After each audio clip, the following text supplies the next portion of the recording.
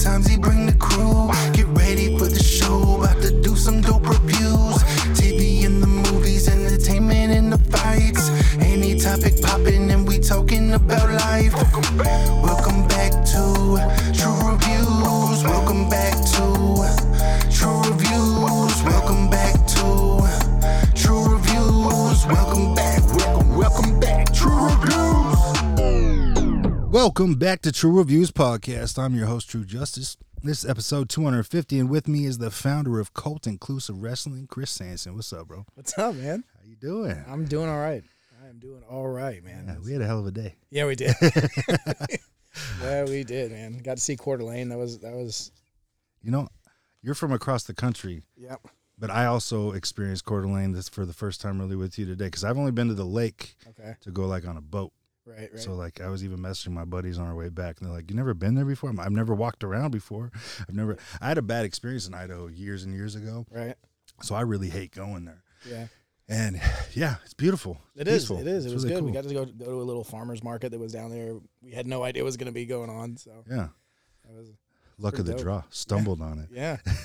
I got some cool toys. I'm stoked. Yeah. So yeah, just to fucking put it out there, how long you been dating my cousin? God, I met Ashley 2017. No, 2000. We met in 2016. Okay. Well, I don't know. See, now I'm confused. Yeah, it was near the end of 2016. We didn't start dating until like March of 2017. Okay. So yeah, it's been just over 6 years. Hell yeah. So, yeah. And we're just finally meeting, and that's what was so cool. Yeah. So I remember hearing about you, and everybody, of course, because we have a cousin Christopher out here, and everybody's like, "We got another Chris in the family. We got another Chris. He's a big dude too. He's a big, strong guy." And we're like, "Oh shit, can't wait to meet him." And then the first thing I remember hearing about you was, and you got to explain to me what this is called or what it's all about. Whatever those like Scottish tough man things are. What are those called? So the Scottish Highland Games. Okay, Highland Games. It's so. The history of it, because I'm a big history buff, and so the history of it is it was used, it's like the precursor to the Olympics. So all of the Olympic games that the Greeks used originally, they stole from the ancient Celts. Okay. So it's basically there's anywhere between 7 to 9 events, including like a stone throw, which is, if you've ever seen a shot put, it's that, but with a boulder stone, basically. Yeah, so it's not any kind of round or any kind of symmetrical. It's just this giant stone that you can throw. Are they all the same, or are they picked at random? It's different. Okay. So there's an open stone, and then there's what they call a Bramer stone. Okay. The Bramer stone can be anywhere. I think it's anything over like 18.5 pounds is considered a Bramer stone, and you can't with the Bramer stone you have to be standing still and then push it. Okay. And the open stone, they're normally lighter stones, so you can run up and throw it or spin and throw it like you see a shot put or anything like that. There's light and heavy weight for distance, which is pretty self-explanatory. It's a weight. The light weight's a 28-pound weight that you throw for distance. The heavy weight's a 56-pound weight that you throw for distance. Yeah, that thing's... and most people will spin with it to throw it because you get more momentum that way. And, man, I've seen people blow out knees, hips. I've seen people just straight fall over because the weight's so, because you really have to let the weight do a lot of the work, which is tough. There's a light and heavy hammer. So I think it's been a minute since I've done this. The heavy hammer is 22 pounds. The light hammer is like 18 or 16. I can't remember which one. And then, of course, what everybody knows is the caber toss, which is where we pick up the big tree. Yeah, okay. And caber is, it's Gaelic for tree. Okay. So a caber toss is just a tree toss is how it comes out. And most people think that it's you have to throw it for distance. But the way that it's judged is you have to flip it end over end. So if you flip it end over end, there's a judge behind you that when it lands, they'll judge it like a clock. So like if it the perfect score is if it lands directly in front of you, it's a 12 o'clock. Okay. If it lands one way or the other, you go wow, clock. If you don't flip it at all, there's a side judge that will judge it based on the degree of the ground.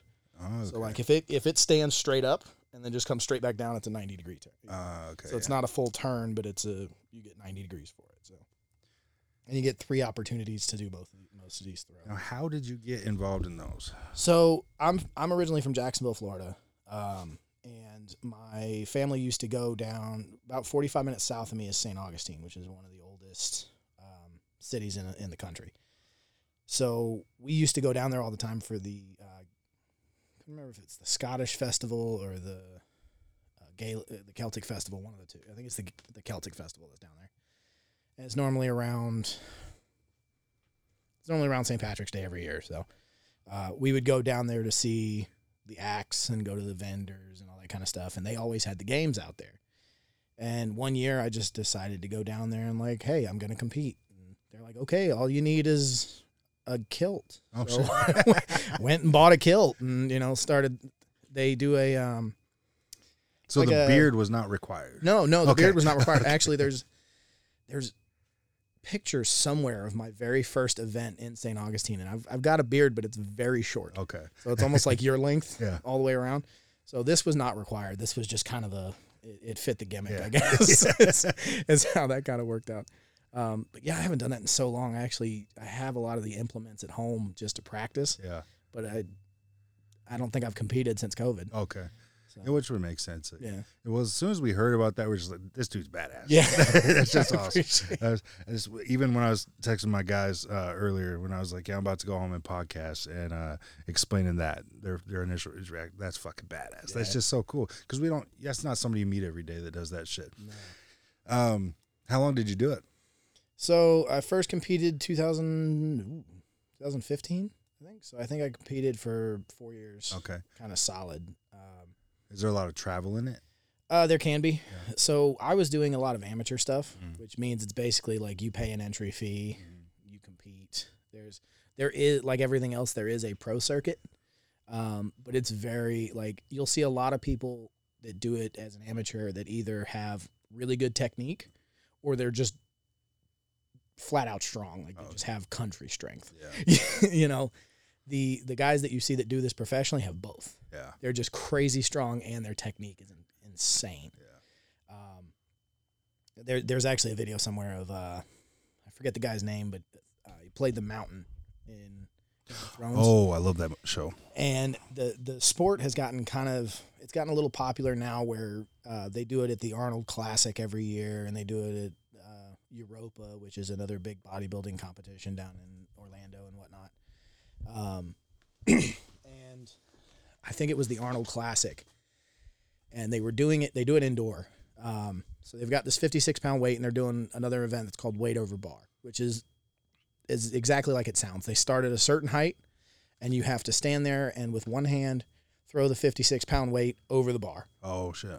And they had gotten it up to about 19 feet, and 2 guys had made it, and then one guy throws it, makes the 19 feet, so they go up to 19 and a half feet because now he's trying to break a world record, indoor record. He's trying to set the indoor record.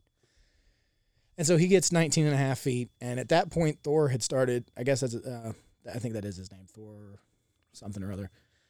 But he had come over and was kind of Are you talking about the watching. Mountain? Yeah. Oh, okay. And he had come over and was starting to watch him, and he just asked, hey, can I try this? With no warm-up, nothing. He comes over there and just kind of launches it 19 and a half feet over this bar. The guy that won the competition actually ended up setting the record, I think, at like 20 feet, 2 inches or some crazy thing like that. But when you're in those events and you get like the height events that we have, I think we have weight over bar, and then there's something called a sheath, which is basically just like you take a pitchfork and you toss a 16-pound bag of hay up in the air and just trying to get it over. And when you get to, so you have 3 tries to try and make, they'll start at like 10 feet. You have 3 tries to make it. If you make it, you go to the next height, the next height, and the next height. And it's like whoever is the last person standing is, who wins that event. But there's certain times where that person will win, and they'll win at a certain height, and maybe the course record is just like a foot higher. Oh, okay. So they'll be like, all right, let's keep going because I want to make the, that was one of the things that attracted me about it so much, is that when the first time I ever went, it was very community driven. Yeah. So it was very much about the environment and how, like, everybody's out there helping each other out. There's no kind of like, there's competition, but it's all, you know, it's all love. Yeah. So it was supportive. And yeah. And something about just like smelling beer and hearing bagpipes as you're throwing these heavy things around and you know, a kilt is just, you know, it was barbaric at times, you know. Barbaric and beautiful. Yeah, there were some of the old. So there's a division called the Masters Division, which is anybody that's over the age of 50, I think. They jokingly call it the geriatric division because it's just all the old guys. And a lot of the older guys will jokingly complain that they have to wear underwear when they compete because it's a family event. Yeah. So we can't be twirling around, you know, with nothing on underneath. So it's and a lot I of think that's a good rule. Yeah, it really is. It really is. You got to wear something underneath. Like there's kids here. We got to keep this. But there were some events too back when I first started where like the athletes were allowed to have alcohol in their tents. Okay. They're like in their, you know, family areas or whatever. Yeah. And obviously some of the athletic directors for these events were like, nah, we can't do that anymore. We got way too many athletes getting shit faced. And, you know, it's a bad idea to have a guy picking up a tree hammered. But, this could end badly. Yeah. Yeah. I've actually almost hit a kid twice. Different kid. Shouldn't have been standing there. They shouldn't have been. Yeah. They really should. Ashley's, you know, when you get a chance, ask Ashley. She's got a video of me almost hitting a kid with the caber because I picked it up, and as I was picking it up, I couldn't get the balance right, so I started to move backwards. And as I'm moving backwards, I didn't, you know, I'm in the zone, so I'm trying to like control this caber. Yeah. I didn't realize how I was getting so close to the thing. Yeah. And as I finally drop it, all you see is this kid just dart away from it at the very last second. It's the best moment of my Highland Games career. So. Damn. Okay. Yeah. And then, of course, the next big thing I remember hearing about you was that you were getting into wrestling. Mm-hmm. And then I just found out the other day that you didn't get involved into wrestling or interested in it until you hit like 30 years old. Yeah. So I've always been a huge wrestling fan. Yeah. I was telling you earlier that my first introduction to wrestling was like Bash at the Beach in '96 when Hogan turned heel and started the NWO and all that. So I had always like been a big wrestling fan. But when I was shortly after I met Ashley, actually, I was probably about 28 or 29. There was a local promotion in Jacksonville called USWA. Okay. Which I'm actually going to be wrestling for USWA back in Jacksonville on Saturday. So okay. We have a show coming up with them. But I talked to them initially about being like a writer. So like doing write-ups, journalist work, commentary, you know, ring announcing stuff, you know, easy stuff like that. Because I was 28 years old. I'm thinking, my body's probably not going to hold up to this. Maybe we should, you know, think about that. And when I finally moved to Panama City, shortly after my mom passed, I moved out there to kind of talk with one of the promotions out there. And he mentioned, and I just casually mentioned to him, hey, if I wanted to start training, you know, how could I do that around here? And they were like, oh, well, we have a manager for this promotion. Promotion's called New Heights Wrestling out in Defuniak Springs, Florida. And he's like, oh, we have a guy out here named Dandy Jack. He has a ring in his backyard, and he has a bunch of people that go out there and train. I'm like, all right, cool, sweet. I didn't have to pay anything for it. Okay. So I went out there and started training, and I think I trained for 4 months, and they threw me into a match. And I did pretty well. It was like a drug. Yeah. So I just kind of just kept doing it. And then COVID hit, and Ashley and I were stuck in Panama City. And as soon as we were allowed to really do anything, everything started to kind of open back up. She was like, I'm going to go to paramedic school. I'm like, all right, cool. She's like, why don't you just go to wrestling school? You've been talking about doing it. Because at the time, I'm still seen in the industry as a backyarder. Okay. So at the time, I didn't have any, you know, proper formal training. Yeah. So I could get booked on shows, but they're shows that we call like outlaw mud shows. So they're just like small groups of, you know, backyarders that are just doing their thing. Which, if it wasn't so interesting to me, I would have just been fine with that. Yeah. But I had been thinking about it and been talking to Ashley about it, and I was like, well, I had narrowed it down to 2 schools, because in wrestling there's actual schools.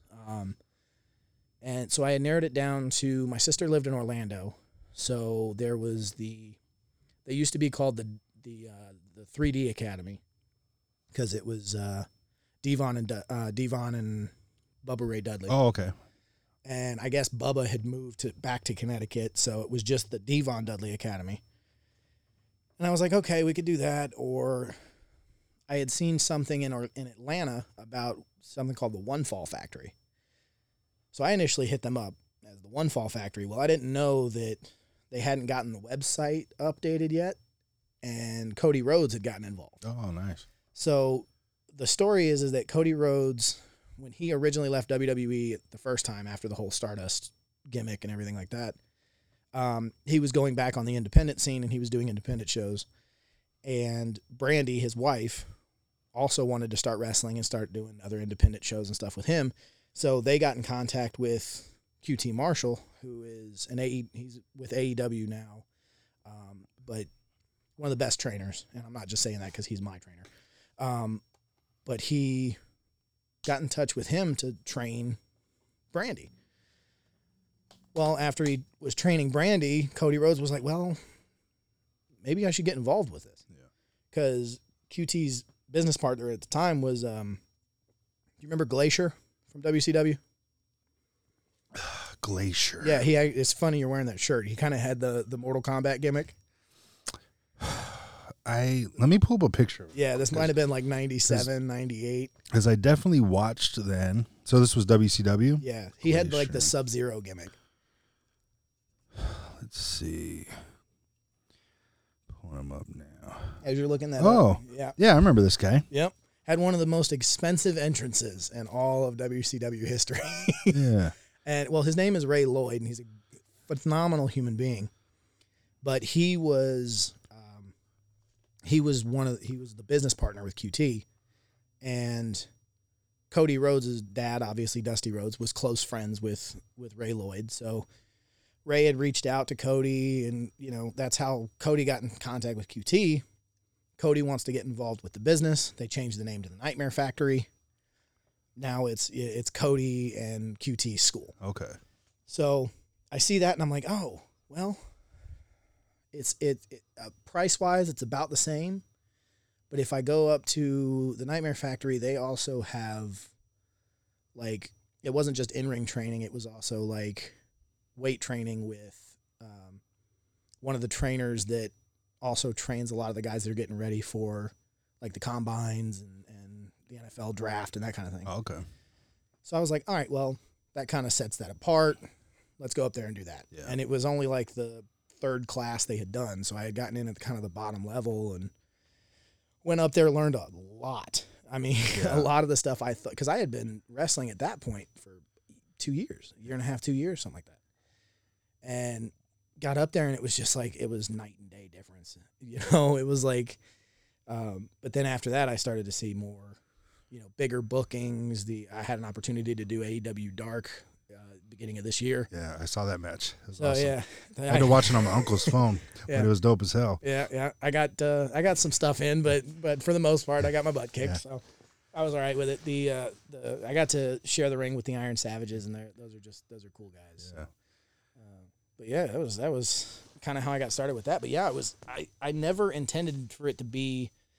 Like I tell Ashley, because Ashley thinks it's the most silly thing that she's, it's like you're in your underwear pretending to hit somebody and then you're just overreacting when you get hit. And I'm like, yeah, that's the concept of it. Well, see, and this is why I'm so excited to talk with you on here, because perfect timing as well. I have been brainstorming. I just released an episode this morning, actually, that I recorded a couple of days ago, and it's all about the Attitude Era of WWF at the time. Right. And because I'm an overthinker. Right. And I just like to dive into shit, and I also want to dive into some of your views on just other states of our country with things, how, because I saw some of your posts. I was like, I like the way this guy thinks. I saw your July 4th thing. I was like, fuck yeah.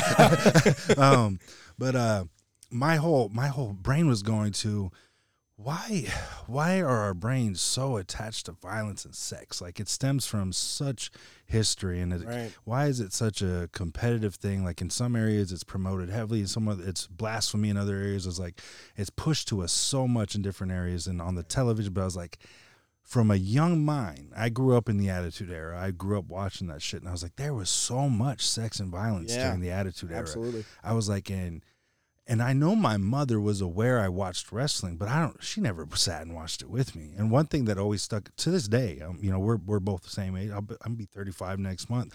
I'm a grown fucking man. I'm married with 3 kids, but I still, to this day, reminisce about Sable's infamous moment at Fully Loaded when she takes her sweater off and exposes her bare breast with the handprints, right? Yeah. And because I was like 11 years old.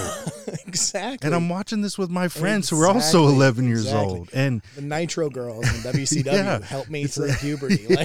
You see these things. Like, I remember taking family trips to California on road trips and to see family, and going in and buying magazines because fucking Trish Stratus and Stacy Keibler were on the cover. And I was like, oh my God. Yeah. Like, I could tell them it's a wrestling magazine, but you know what I'm doing with this later. Oh, yeah. It's like... and for all the kids out there, we had to buy magazines back in the day. We didn't have these cell phones. But so my whole thought process was like, is our generation has it? And I made a statement in the beginning of the episode, because like, this is no way, shape, or form trying to blame the WWE for anything. I was like, that's not.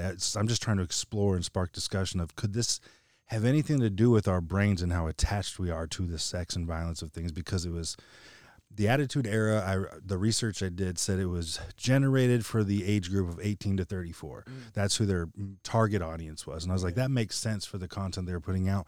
But they also can't ignore the reality of what was, which was over a quarter of their audience was under the age of 18. And so I'm like, so when that much of your audience is that and you're still pushing it, you know what you're doing. Right. Because fuck yeah, it's awesome. You want to see it. And I just watched another clip, because you know how the algorithm works. Now we have the smart shit. So, of course, as I'm streaming through, just a random video comes out of one of the divas. It may have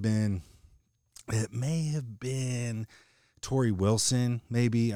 She's just standing in the ring with a white shirt on. She dumps a bucket of water over her head. And then it shows this little boy in the audience, had to be 6, maybe 7 years old, just losing his shit. And I'm just like, they know what I'm looking into on the internet, what I'm researching, so they're feeding it to me.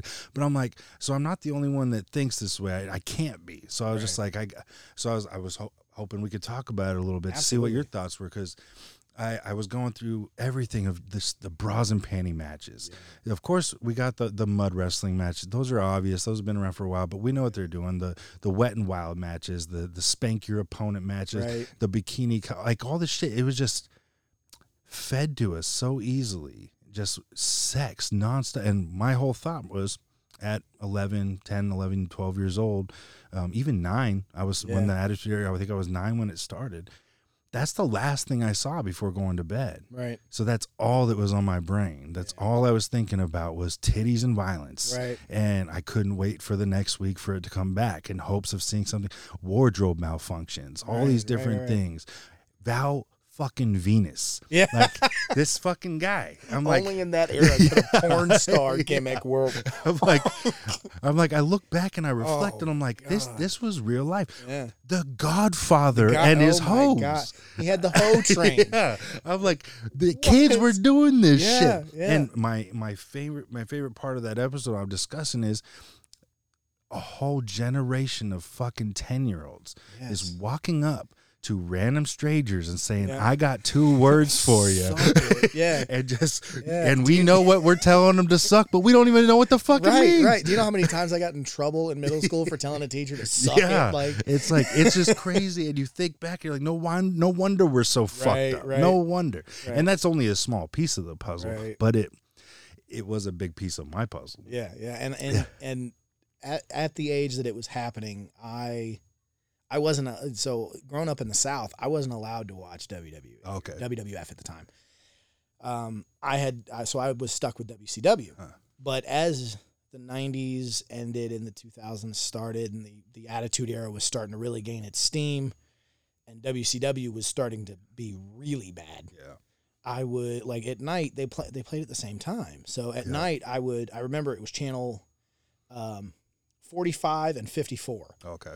So I would just switch back and forth between 45 and 50 because I didn't have the recall button on the, you know. So I would always switch it back because I knew my mom wasn't going to come from the other side of the house to see if I was watching the right wrestling or not. So I would switch back over. And so I caught a lot of the Attitude Era. And I remember, like, as a kid and as a young man going through puberty being like, yeah, this is awesome. And so that aspect of it, yeah. But as I got older, I started to, like, go back because people hold the Attitude Era in this just hot, especially in the wrestling industry. Not so much what we call workers. So people that are wrestlers, not so much, but people that are genuine fans and to an extent super fans, which take them and leave them, but they glorify the Attitude Era as like, oh, it was the best era of wrestling. It was this, and I'm like, yeah, you had Stone Cold, you had The Rock, you had the anti-authority of, you know, you had Stone Cold stunning his boss, you had, you know, all of this, but you also had those terrible bra and panty matches. And, you know, if you looked over at WCW too, you had like Judy Bagwell on a forklift match and, you know, Viagra on a pole match. It was just, some of the stuff that came out of that era was just stupid. And, you know, as a young adolescent boy, you get your mind set on that kind of stuff. And if it was only 18 to 35 that was watching that would have been fine. But like you said, you had kids like me that were late at night going, hey, here we go. Yeah. You know, a lot of people got, you know, because the whole Attitude Era was kind of Vince McMahon stealing ECW's thunder because ECW was doing a lot of that. They weren't doing so much the bra and panties matches and all that kind of stuff. But their girls wore a lot more risky outfits. Yeah. But they were bad. Those chicks were badass. They were. And the WWE, they didn't seem to put on a show. Like, they were there to show and not put on a show. And I definitely saw that. Vince McMahon has never, and I've never worked for Vince. I've never, you know, I only know what I've seen in interviews and all that kind of stuff. But he was never, especially in that era, was never really big on women's wrestling. Yeah. You know, he was more interested in, at that point, sex sells. Because you had, what was the big thing that was on TV that had all the Girls Gone Wild? Oh, yeah. You had Girls Gone Wild. You had the Howard Stern show that was real risque at the time. Jerry Springer was really popular. So Baywatch was probably popular. Baywatch was really popular. It was media at the time was trending in that direction. So I can see kind of how he went in that direction, but he went way overboard. Yeah. I mean, way overboard to the point where that kind of stuff would just not fly. Yeah. And that's what my whole episode was about. Cause I'm like, especially the Val Venus shit. I'm like, that shit really, I'm like, cause I have vivid memories. I can close my eyes and still picture my young self sitting there watching him pop on the Jumbotron in bed. And then some random chick popping up. Yeah. Did you find the remote, honey? It's like, and even as a little, you're like, what was she doing under the covers? Right. Holy shit. Right. Like, you know what they're implying. Right. Or the infamous, the infamous feud with Kai and Tai, where it would choppy your pee-pee. Like, what? This is terrible. It's racist as hell. Like, what the fuck is going on? But as an adolescent teen, I'm like, they're gonna cut his dick off. Like, there's no way around this. It was a time where the internet was just starting to pop off, and people were just starting to, like, it was just starting to be well known that wrestling is scripted. Yeah. And these are actors doing acting things. So a lot of people were still like, oh no, man, it's real. It's real. Like, they're really gonna chop his dick off. No, they're not going to chop his, like, even at, like, what was it, 12, 13, something like that. And I'm like, they're not going to chop his dick off. Like, that's just not. But you don't know at those ages. You're so influenceable. Like, and I don't recall ever seeing something pop up on the screen like Jackass would. They would pop up with, these are professionals. I don't remember anything like, so what were we doing? We were trying all this shit on trampolines, in pools, in the hallway. And that shit hurts when you don't know that when you're supposed to pull back, right? How far you're.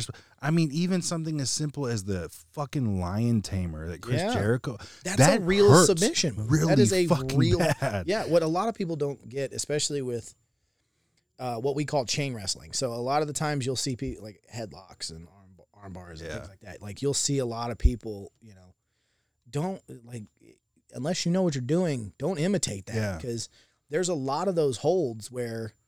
Yeah, if I put it on like they're putting it on TV, it's doing nothing to that person. That person's reacting on their own accord. But if I make just a sudden change to that hold, it becomes what we call a shoot hold, which means that's gonna hurt you. Yeah. The ankle lock. That's a real submission. Yeah. The what's it that Ronda Rousey does an arm bar. Yeah.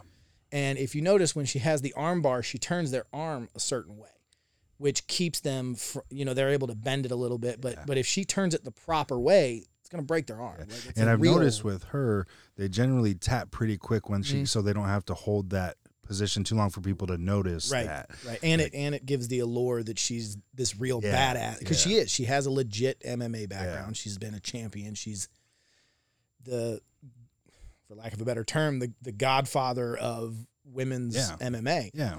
Especially in the UFC. So. Yeah, you want her when you bring her in and, you don't want this person that's a professional wrestler, it doesn't matter who it is, that has no MMA training and has never been in an actual fight, waiting 3 seconds or 4 seconds and then tapping. Yeah. Like you don't need to, because in a match or something where it's evenly, when it's evenly matched, you can have the crowd kind of bring up and go, oh man, he's going to tap. And then they get to this point. And then you tap and they erupt. It's with somebody like Rousey, you bring her in. It's not, yes, it's scripted. Yes, it's fake. I don't like to use the term fake because my body really hurts. I always like to tell people, not choreographed. Yeah. I like to tell people choreographed with, semi-scripted stories, but because I am, of course, I struggle with this because I don't like to downplay it all because I have a high respect for the athleticism that is in it, the entertainment value, of course, but the pure knowledge of how painful that shit is and the high risk that you're and the damage. There's no way you can just blow it off as it's fake, right? Because there's too many wrestlers of our time that have suffered so much long-term damage, whether it be brain injuries, just spinal, legs, all these that have had long-term effects on them, and you can't take that away from them by just saying it's fake. Yeah. So that's my big argument on it. People even recently, like in the last 5 or 6 years, people have died inside of a wrestling ring. There was a guy in I can't remember if it was AAA or CMLL down in Mexico. But he was in like a 6-man tag match with Rey Mysterio. This was when Rey was between his stints in WWE. And Rey did his little drop kick to the feet that sends him into the middle rope so he can hit the 619 finish. And guy fell wrong, snapped his neck on the middle rope, died. And it's stuff like injuries that I've seen happen as a wrestler have always been from things that you're used to doing, and you just don't, it's never the, oh, well, I took this wrong, or, oh, I took, Stone Cold said in a podcast one time that he didn't, when I don't know if you know the incident where Owen Hart picked him up and he pile drived him. He gave him a pile driver, the tombstone style sit down pile driver. He had told Owen, hey, I have a bad feeling about this. Maybe let's not do it. But when he got up there, he was like, I fully trusted Owen because Owen had given me that move before. Yeah. He had done it before. We all knew what was going to happen. He's like, I was sitting too low. Boom. And it happens. But went off on a tangent. Don't know where I was on that. Oh, but the scripted matter, I always tell people that wrestling is it's theater with stunts and mostly bad acting. Because for the most part, as wrestlers, we're overacting. Yeah. We're very over. Because everything's big. Everything is, you have to make sure that people in the cheap seats can see you. Yeah. So. And so much of it is reliant upon the response from the crowd, right? Exactly. Like I've learned a little bit more of it over the years. Since Dwayne Johnson became so fucking famous. Yeah. He of course speaks heavily about the coming up in that world and what it's all about, going back and forth from didn't matter who his dad was. He had to earn his own route through it. It didn't matter how good he thought he was. He needed the crowd to let him. It didn't matter how big and talented if he didn't have respect from his peers, he wasn't going to get an opportunity. Hearing all that stuff was really cool. The time frames and shit like that. If you went over your time, like how you can get shunned or blackballed, so much shit goes into it. So I follow Mick Foley's son on Twitter, and I love hearing him. You got to think, being his son, Mick Foley is a fucking legend. Absolutely. And that man put his life on the line so much for us. And dove off a cage for other people's enjoyment. He let people throw him on piles of thumbtacks, all these things. He threw himself on piles of thumbtacks. The man was relentless. And you think about being that man's child, watching him do this, and and then having to hear idiots talk shit about it being fake and all this stuff. And so I love, because you could tell he grew up with it. Right. So he has great responses to people, very well thought out, very considerate and everything. But I love following him on there because his thought process on his whole different perspective. I love that. O'Shea Jackson Jr., Ice Cube's son. Yeah. I follow him on Twitter, and he's a huge wrestling fan. And he's always, he just shuts people down like, bro, I don't watch it because I think I'm watching real life fights. I'm watching it for the entertainment value. You watch your TV shows for entertainment. I'm not on your ass saying that's not a real fucking sniper you're watching. Like, get off my ass. Right. And I was like, okay, so this is what people need to realize. That argument needs to die. That argument just needs to die. People need to let it go and understand it's an entertainment value. And I got a homie that has been on our other show a few times. Who he's probably what would be considered a super fan. Okay. So he dives into this shit so heavily that I find it so. I'm like, oh, like he's one of those. Yeah, I got you. I think it was this last Royal Rumble. That was the last one that I watched because I love Royal Rumbles, love WrestleMania. I hated WrestleMania once it became a 2-day event. Yeah. I'm like, that's too much. Thanks, COVID. Yeah. I'm like, don't make it. It's just too fucking much. I can't dedicate a whole weekend to this. So I haven't watched a WrestleMania since then. And then I hadn't watched a Royal Rumble in quite some. So I was like, I'm going to check this shit out. I fucking miss it. It's on. Yeah. And it's fucking, I think it's free on Peacock now. Yep. So I'm like, what the fuck? Might as well, yeah. Because before that, I would get the WWE Network trial for the month and watch the shit. Just watch it. It was easy. Excuse me. I didn't enjoy it so much, and I was like, fuck, it's probably not as enjoyable because I have no idea what the stories are going on. I have no clue. I was like, everybody's freaking about Cody Rhodes being back, and I'm like, I didn't know he was gone, so it's not as epic to me. Yeah, and he was the big reaction at the Rumble this year was because he was injured for 6 months, 8 months, or something like that. So his big return there was cool.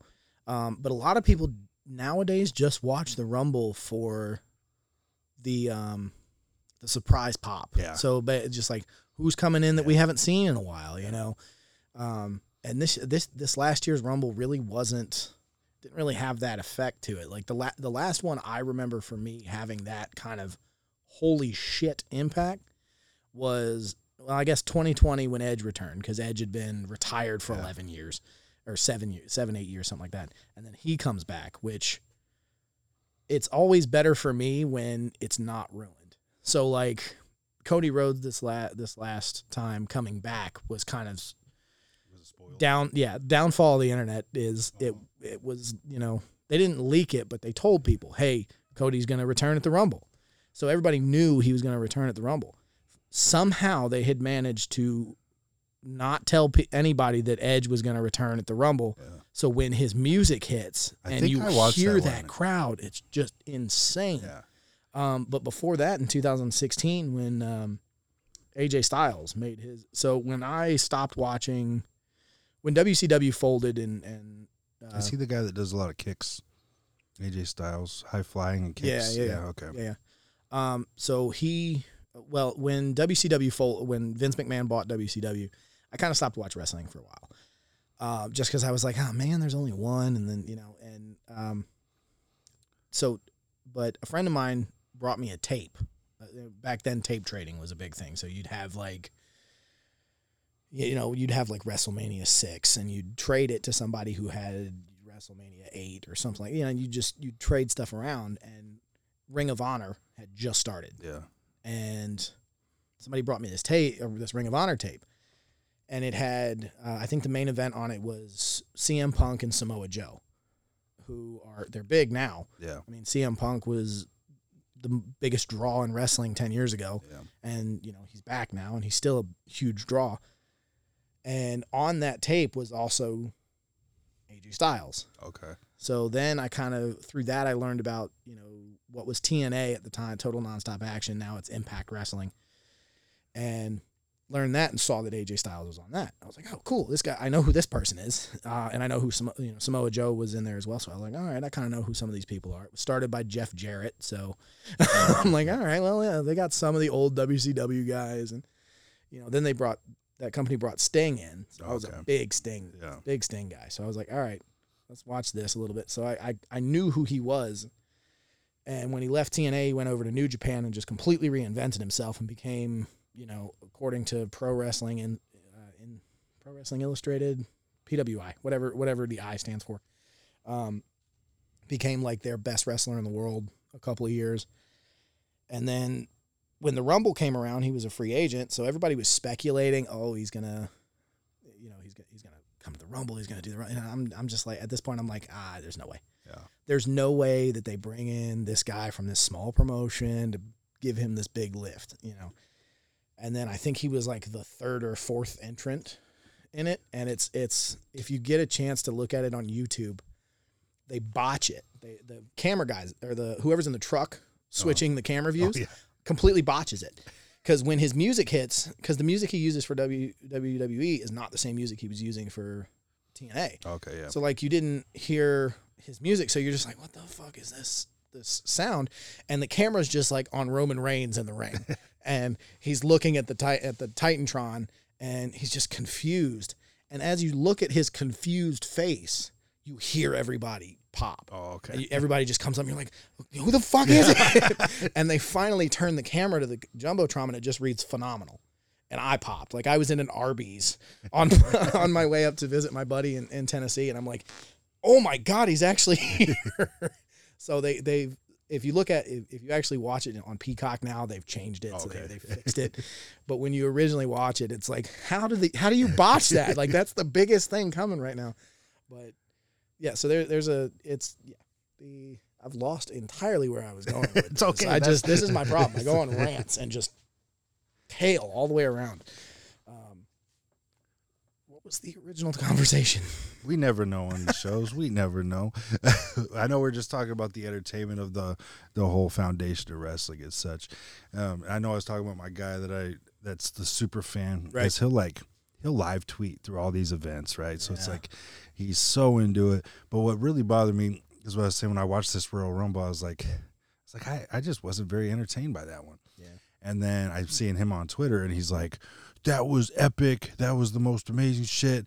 They better win an Emmy from that. And I'm like, man, I know you understand that it's about entertainment value, and it's, you know, it's like, but that, like, what about that made you feel like it deserved an Emmy? Like, really? Like, I've seen some great events. Yeah. I've seen wonderful ones, and I really try not to criticize shit I don't know much about, and I don't know much about wrestling anymore. Right.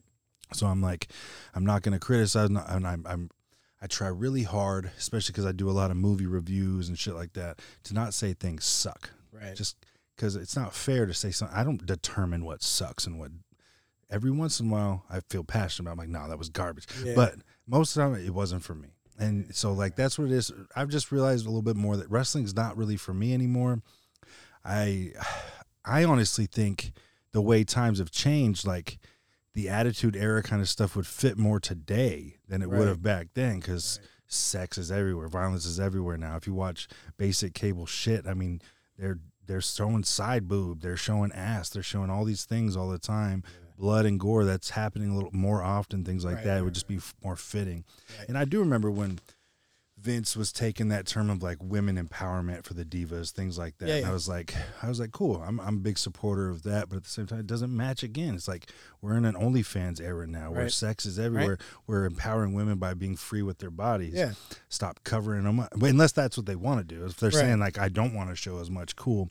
But it seemed to me like they were they realized we have a lot of young fans.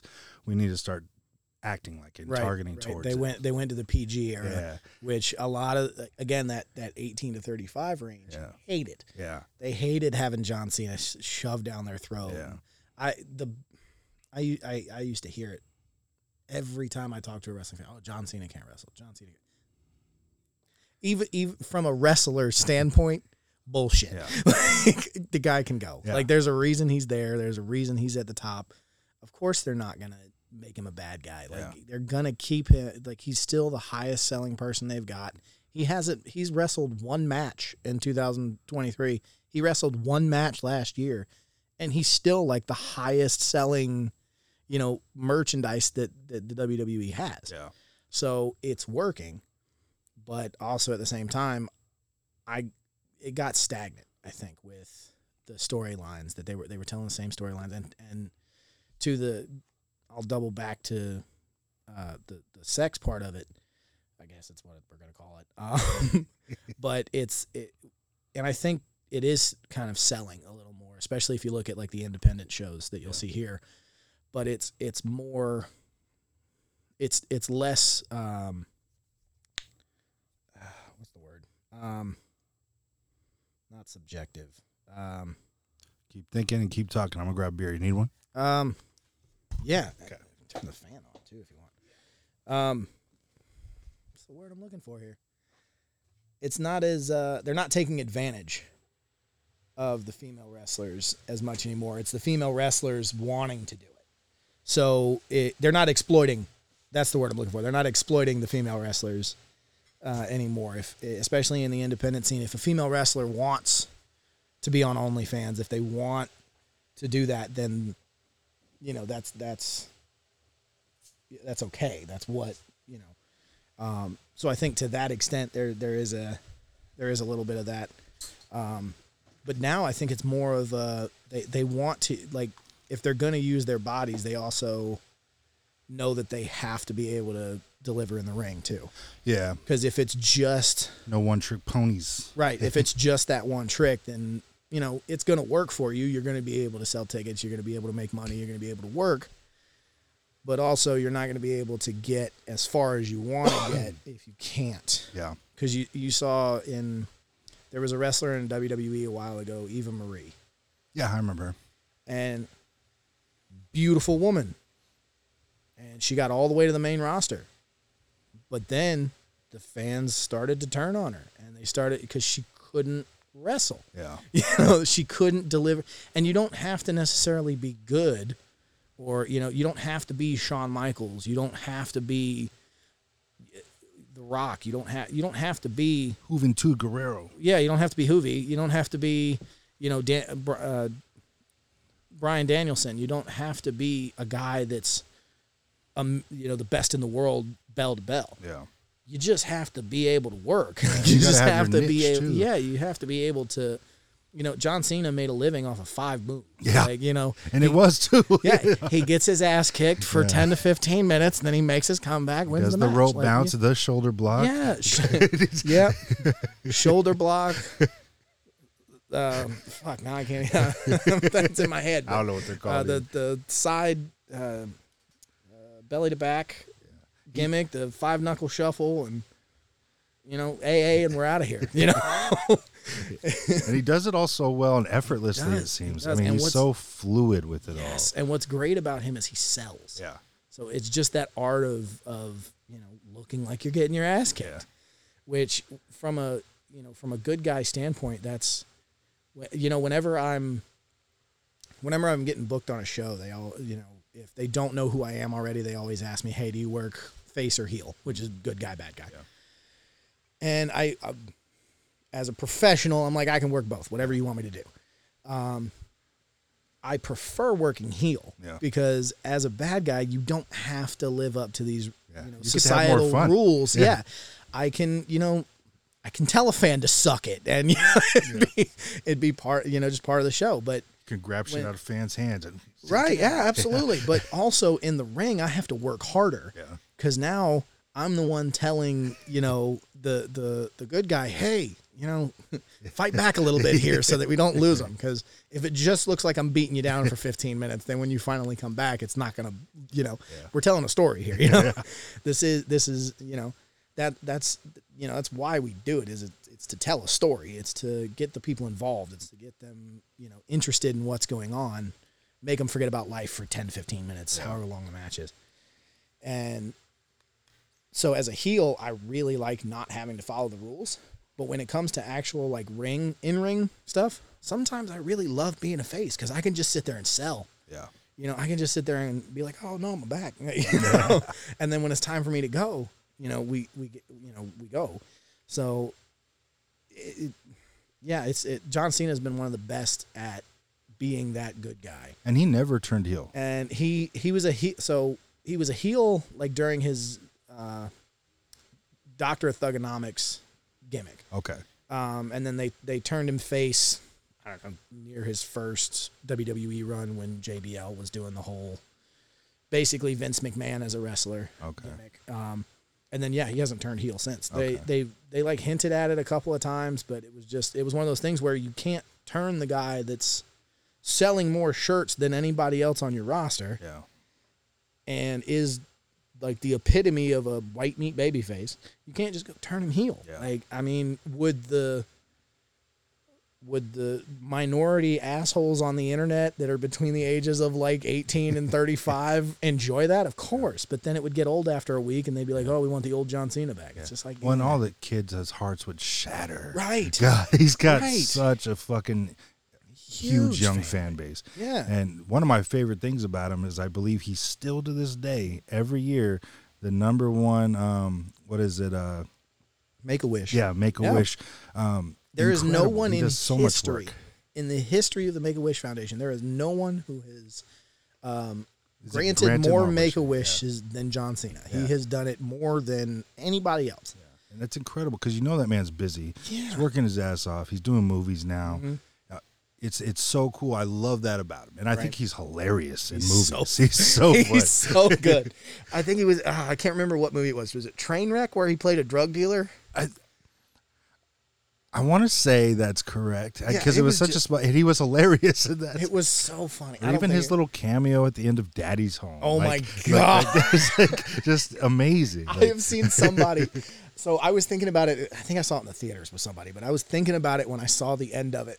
And then I found somebody on Instagram or YouTube or something, because the image is he pulls up on the motorcycle, right? And he takes the helmet off, and it's him. And somebody posted it where, as he takes the helmet off, it just says, "It's John Cena." And it starts playing the music. It's fucking great. Oh my God! Because when I'm watching it initially, and he takes off the helmet, that's what popped into my head. And I was like, "Oh man, they missed a chance there. Like they really could have done that in the movie, and it would have been great." Yeah. Well, I thought that one was so perfect. That role was so perfect because for so long people would compare him to Mark Wahlberg. Yeah. And I remember at one point he did some character where somebody called him Mark Wahlberg. And I don't know if you remember that. And he was like, "What? Mark Wahlberg? That little puny guy? I look like the guy that ate Mark Wahlberg." Yeah. It's like, and when you finally get to see them together, like, oh shit, he does. He does look like he ate Mark Wahlberg.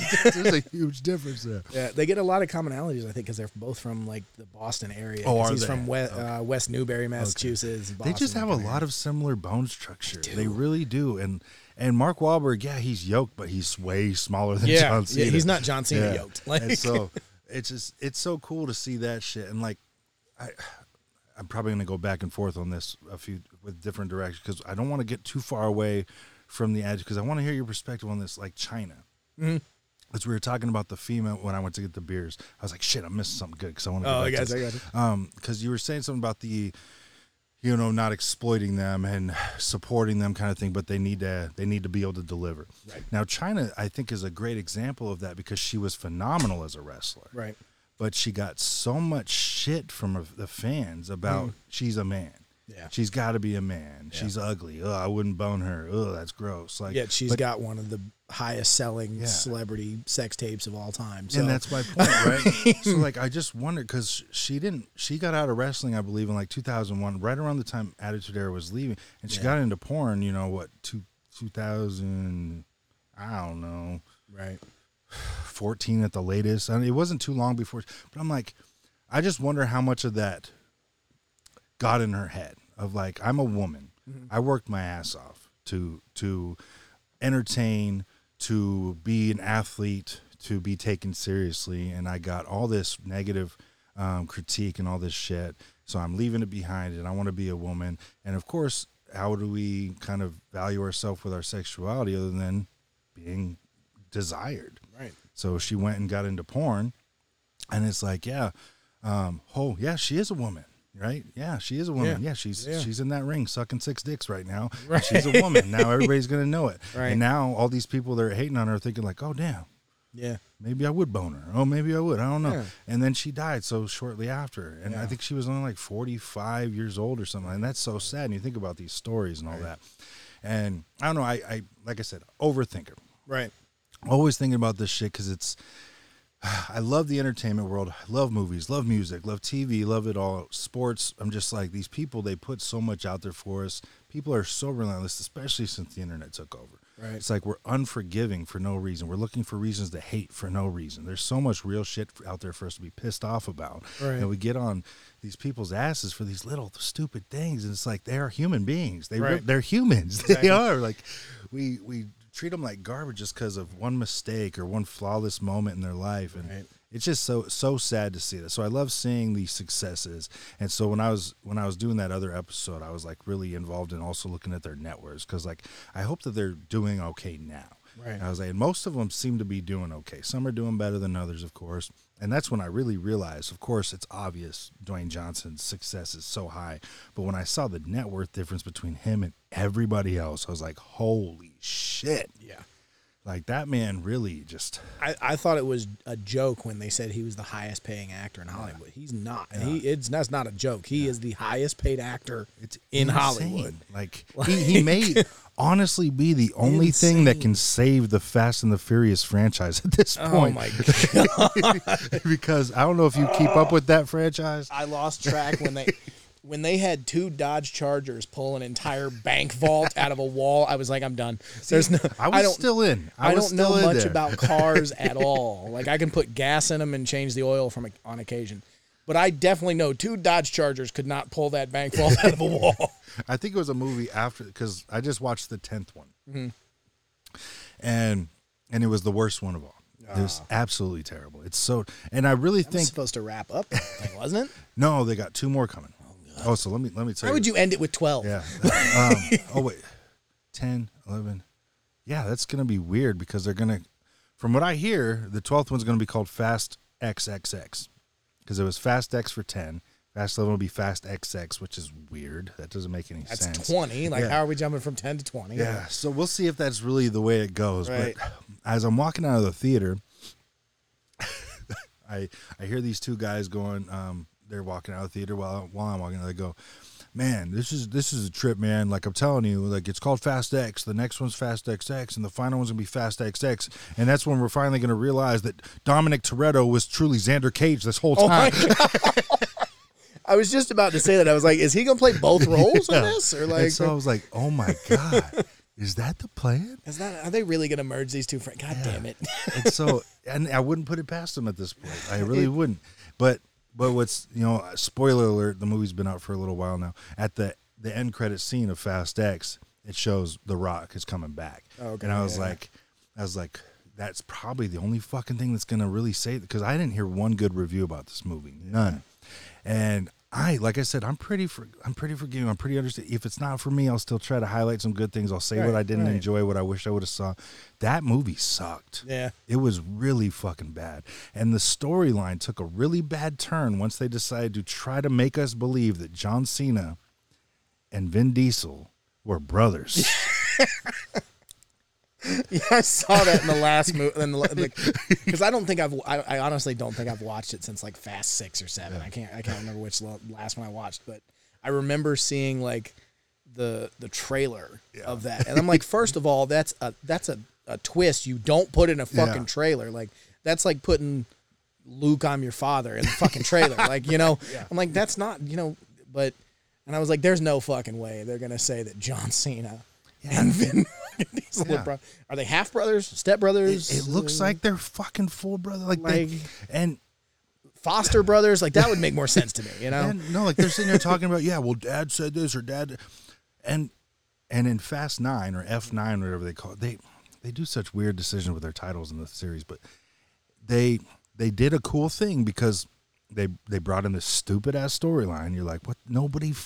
You guys don't look alike. You don't talk alike. Right. They're trying to sell us to the point that Vin Diesel's Hispanic in the series. Now you're trying to make us believe John Cena is also Hispanic, and they have the same mom and dad. Like, what the fuck are you doing? But they do a like a pre-origin story flashbacks. Okay. In F9, and I'm like, this is kind of dope because the actors they picked for them as younger guys, they could be sold as younger versions of Vin Diesel and John Cena. I love when movies do that. And so I was like, this is the way to go. Let go of the other shit. Finish it up and do one origin story with these guys. Because do what Marvel's doing and do a bunch of origin story movies, you know? And it's like, just stop making us believe that you can stand on a 70-mile-per-hour car and catch another car midair. Stop making us think that this is happening. But even seeing that, it's still more believable than Vin Diesel and John Cena be brothers.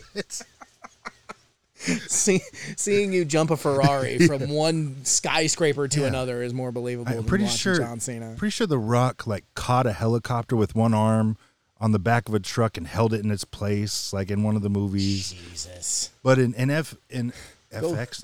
Fast X, my biggest thing that I didn't, when I did my review on the show, it was fresh, so I didn't want to spoil anything, but now it's been out a while. There's a scene in the movie at the end where it's like the big conclusion spot before they end and you realize another movie's coming, where his son is essentially being kidnapped by Jason Momoa. Which don't try to make me think Jason Momoa is a bad guy. Yeah. Like, come on. Oh, that was the worst. I think Jason Momoa is awesome. I think he's dope. I think it looks cool. like his character in that movie too is entertaining. But you could tell he overstudied like the Joker, and it doesn't work. It just doesn't work for him. Yeah. Like you could see it just didn't fit any of the vibes of it. And I'm big on energy. Energy's got to match. If it's not matching, which I'm sure you appreciate as in the wrestling scenario, like you have to match each other's energy. You have to be there, pick it up, pull it down with each other. It didn't match. It didn't match at all. But there's a scene where he's driving away with this kid in the car, and Dom, or Vin Diesel's character, is driving next to it, and he like swings his door open and goes, "It's time, son," or something like that. And his son, while Vin Diesel's like swinging his car around, his son dives out of Jason Momoa's car with his hand raised, and they're going fast. And there's no weird, awkward bends. No, it's just a perfect straight line while one car's turning, but it's still a perfect straight line. And Dom grabs him by the arm and pulls him perfectly into his car. Just defying physics at this point. None of it makes sense. It is the corniest looking scene in the world. And you're like, don't these movies have like $500 million budgets at this point? Centrifugal force no longer exists. Like we deserve better. God. We all deserve better. I should have known it was going to go downhill where in Too Fast, Too Furious, they jumped a car onto a boat. Like, I should have known it was going to go down. in like Fast 6 or 7, I think they jumped a car from one building to another in Saudi the Ferrari Arabia. So, from one skyscraper to another. Still more believable than John Cena and Vin Diesel brothers. So I watched a lot of Watch Mojo and stuff on YouTube, and I think one of it might have been Watch Mojo, it might have been something else, but it was they were talking about the Fast and Furious movies and how they don't make any sense, and they all this, and they're saying the two most realistic Fast and Furious movies that they had that would make the most sense in real life is the original Fast and Furious and Tokyo Drift. Probably. Those are the two that are the most logical sense. Yeah, no, I'm with it. And I don't know why people didn't like it initially, but I loved Tokyo Drift. Well, I think people didn't like because Vin Diesel wasn't in it. Paul Walker wasn't in it. Vin Diesel was in it. Well, at the very end, but he was in it. It's like, I think it was a great movie. I think they did a great job. And of course, it makes sense as it was built into the franchise. Right. I know they bring him back, but I don't know how in the franchise. Yeah, he comes back. I stopped watching before in they brought him 9, back. I think. Okay. And of course, Han was a big part of it moving forward. Right. Excuse me. It was clear as day that they made a wonderful first movie, Right. that everybody loved, and they're like, "Oh fuck, we can't let it end." It was genuine. Yeah. It was real, relatable. Yeah. It felt like all this shit could happen. Yeah, it made every kid that I knew want to get a fucking streetcar and just join a car race. club or like work on things. Yeah. And it was naturally about loyalty. It was about family. It was about, not bending over to just the rules just because of there. It's like, no, don't let that take away from your freedom and your enjoyment of life. Things like, there's so much greatness about the first movie. Right. And then, so I recently learned that Ja Rule was supposed to have the main role in Furious 2. Too Fast. Yeah. And he had conflicting schedules, so that's how Luda got the call and got the opportunity. Great. Ja Love Rule would that have been Luda. really weird. Would in the not- whole thing. Because Luda and Tyrese were hilarious together when they brought that combo in. But it just felt like they never knew that they were going to have another movie after each one concluded, and so they just kept trying to piece them together. Right. And then they had this clusterfuck of pretty decent movies, but they're trying to fit. How do we make it all together now? Yeah, how do we fit And this like, together? oh Yeah, shit, yeah. we have a really expensive cast now, and we keep getting more money because they're doing so well. So let's, instead of making the story, hiring better writers, coming up with better plots, let's hire more actors. Let's hire more. Yeah, Just let's try and do what Marvel's doing and just bring out a whole bunch of people and just say, fuck the script, fuck the story. Which, I mean, Marvel isn't necessarily doing that. The scripts are still, I think a lot of people are giving Marvel way too much, backlash right now with the movies they're putting out because they put out so many good movies right at the beginning. Well, it was hard. How do you follow Endgame? Exactly. I mean, that was... Exactly. They had a lot of really shitty ones after. Right. I mean, not even really shitty, just in comparison. Right. By comparison, and that's where I was getting at. So as a wrestling, as a wrestler and as a wrestling fan, I'm able to kind of, okay, let's separate these. Yeah. That's why comic book movies never really bothered me, because the little comic books I read as a kid, I was not expecting the movies. I was expecting them to be two separate entities. Mm-hmm. It's like you have the comic book, you have the movie. The movie's a different telling of the story. So, and so I try to watch these movies as like, okay, they're their own entity. Yes, they're within this bigger storyline and this bigger plot, but this is their own movie. Yeah. And I can't compare. I don't like the Ant-Man and Wasp movies. I'm just not a big Ant-Man person. But I'm not going to watch that movie expecting it to be Endgame, or expecting it to be, Age of Ultron, or people shit on Love and Thunder. I thought it was brilliant. I thought it was hysterical. It was beautifully written. It was beautifully acted. It was just a funny fucking movie. And people gave it so much shit. And I'm like, that's probably at this point my favorite Marvel movie that's ever been made, other than, I guess, Deadpool's now considered a Marvel movie. But so that, it's like you have to turn, it's almost like you have to turn your brain off in certain spots to be like, okay, this is its own entity. Well, and that's always the key, being open-minded to what, and we set ourselves up for failure all the time with our expectations. Right. I'm when I hated Love and Thunder. Yeah. I hated it because I felt they tried way too hard to be funny with Thor and, is it Bjorn? His ham or Mjolnir. Is it Mjolnir? Yeah. Right? Is that the one he kept like having the conversation with, like, don't do this to me? I'm like, oh no, you're talking fuck. Yeah, I can't remember the name of the new hammer either. Oh, it's the new one. The new one. Okay, yeah. So Mjolnir was the old. was the traditional. Yeah. Okay. So whatever that relation, I was like they. But honestly, if they would have fixed one thing for me, those fucking screaming yaks. Like, loved the screaming yaks. Like too loud. Yeah. Too much. And I'm just like, I was going nuts. I'm like, why are they pushing it? I just felt they were trying too hard to be funny, and they're better when they don't try too hard. Because Chris Hemsworth is hilarious. He's naturally, and the preview. I hate when they give too much away in the previews. We kind of touched on that a little bit earlier. Yeah. And like the scene where he gets stripped, right? Yeah. And all that, like, just really hilarious.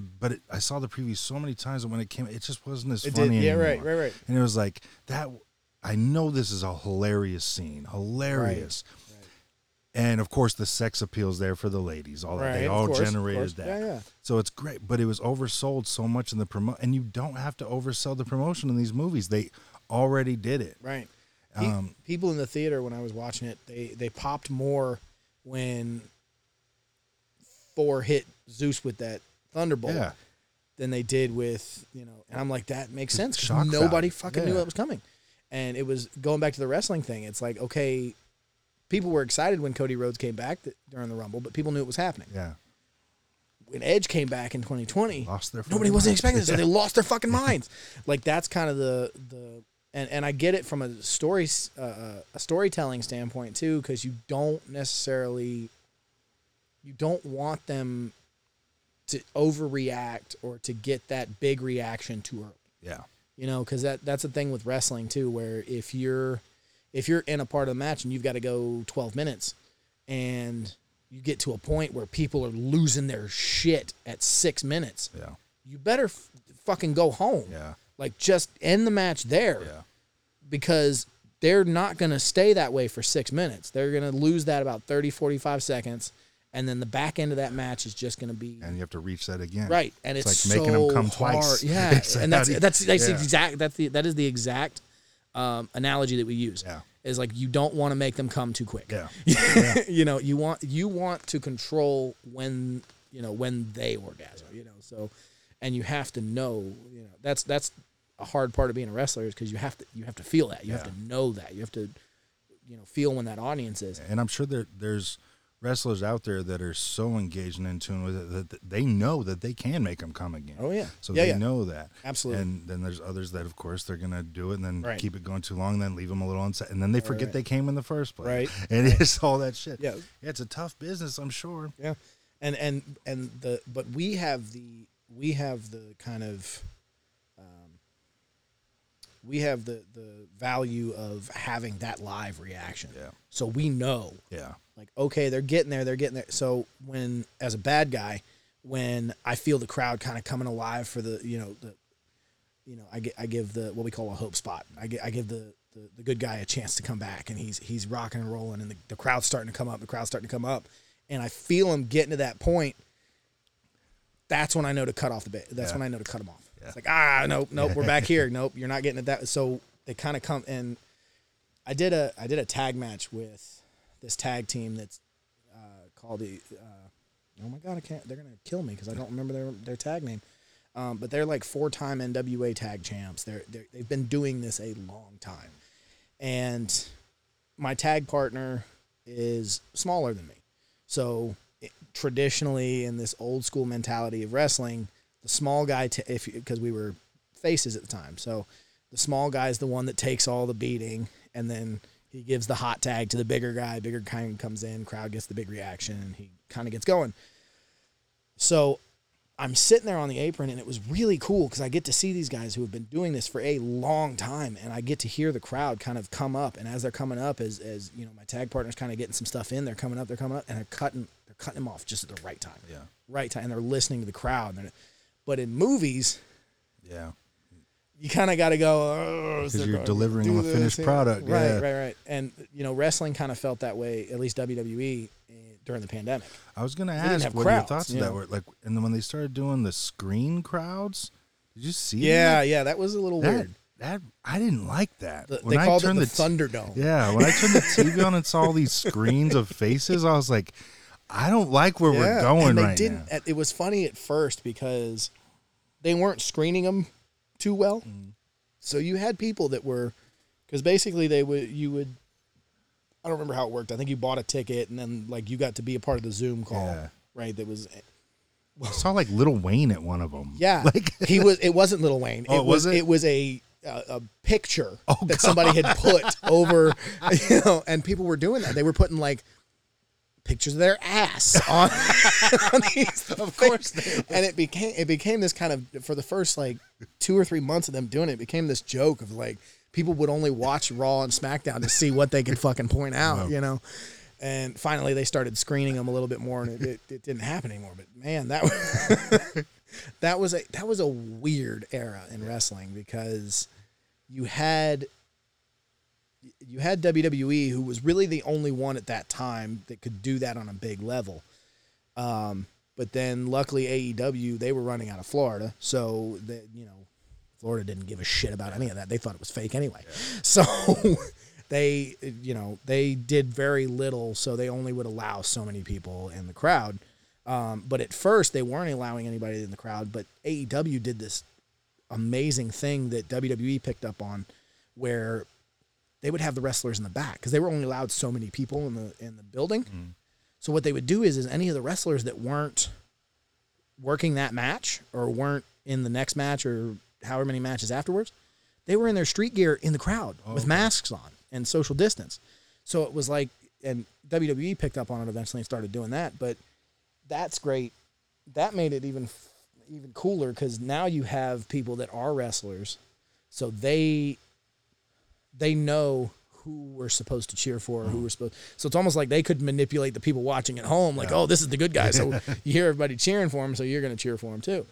But that was a weird time, because there was a solid, well, for me it was longer, but there was a good 2 or 3 months where there weren't wrestling shows, and then I thought it was going to be longer. So in August of 2020, I decided I was just going to go. I had this weird injury that had been nagging me since I was playing sports. It was a slap tear, so and a bicep tendonitis in my left shoulder.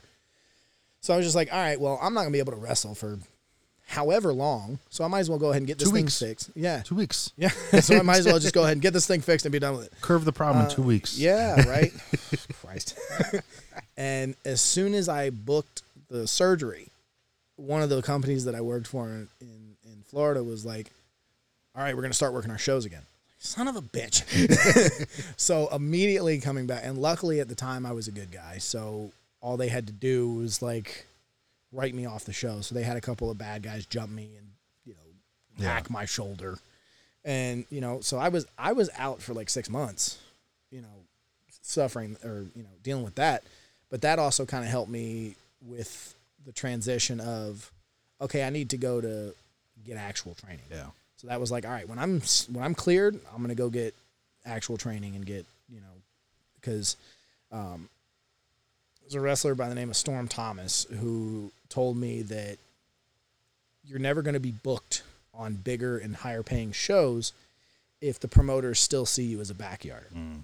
So that's why I went and got the training so I could get booked on better shows. And, I have. So it worked out pretty well. But yeah, it's you have to, give them that balance of, but I like, so does that mean, so when you mentioned that the months of no show, did Raw stop too? Did they lose their streak of being the longest running weekly show? No, they still run. Oh, they kept going? Yeah, okay. They kept going. They just went to, at first they were doing everything out of the Performance Center. Okay. So their training grounds in Orlando. And it was nobody in the crowd. Yeah. It was just, they were doing the wrestling show, and there's there's videos on YouTube somewhere that got leaked where whenever they would go to commercial, you would hear somebody yell cut, and the wrestlers would just stop wrestling. Oh shit. Because it's like, why the fuck am I going to put you in a rest hold when nobody's fucking watching? Like, there's no crowd here. Yeah. Nobody's going to, so it was pretty funny watching it. So, but it brought, but the good side of it was it brought out these what we call cinematic matches. So at that year's WrestleMania, you had AJ Styles versus The Undertaker in a boneyard match. Oh, okay. So it was like this cinematic match of them in this boneyard just wrestling each other in a boneyard. And you had I think it was John Cena versus Bray Wyatt in a Funhouse match or something like that. It was just these different concepts. They were forced to think different ways and bring these stories to life. So it was kind of cool in that aspect because you had these. Well, I'm glad to hear they did something like, because I was worried for wrestling during that. I was worried for a lot of things, of course, but for wrestling specifically, the entertainment industry in general. Yeah. I was like, the bubble in the NBA, you can play basket. Real ballers will put their heart and soul on the fucking concrete playing hoop on the streets. Right. They don't care who's watching. They're competing with each other full force. They don't need the energy of the crowd. Yeah, does it help? But they don't need it.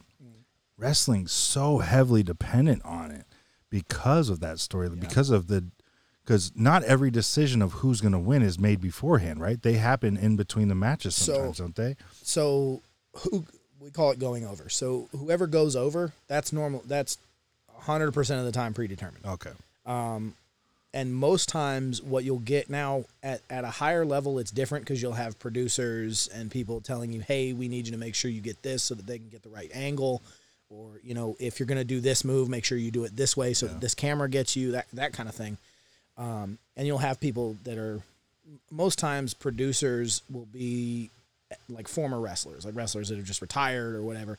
So they can kind of give you an idea of like, hey, instead of doing this, what if you did this? It would make more sense, kind of thing, But on the independent scene, you'll normally get who's going over and how long you have. Okay.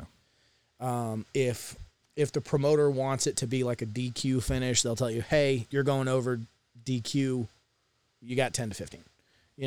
Or if you're going over clean, that means no interference, just, you're just going to win him outright. You're just going to win outright. So they'll normally give you that if they want it. But other than that, that's pretty much it. And then it's on you and the guy you're working with to, fill the blanks. So they, and some promoters too will tell you, okay, this is the story we're trying to tell. So they'll be like, hey, you're the new hot person. We're going to try and build you as this, or let's go the other way. Like you're our next heel, our next good heel. We want to build you as this big evil badass. So that this is how we want it to work. So that, when I wrestled, for example, when I wrestled on AEW Dark, obviously I knew going into this, I was not going over. Yeah. Like I'm there as enhancement talent. I'm there to get the other guys over.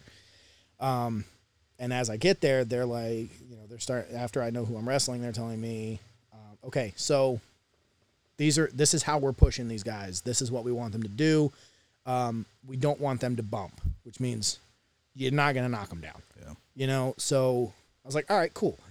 That made it kind of a little bit, because for me it's fun, because now it's like, all right, cool. I got to figure out how to get my shit in within their parameters, which is cool.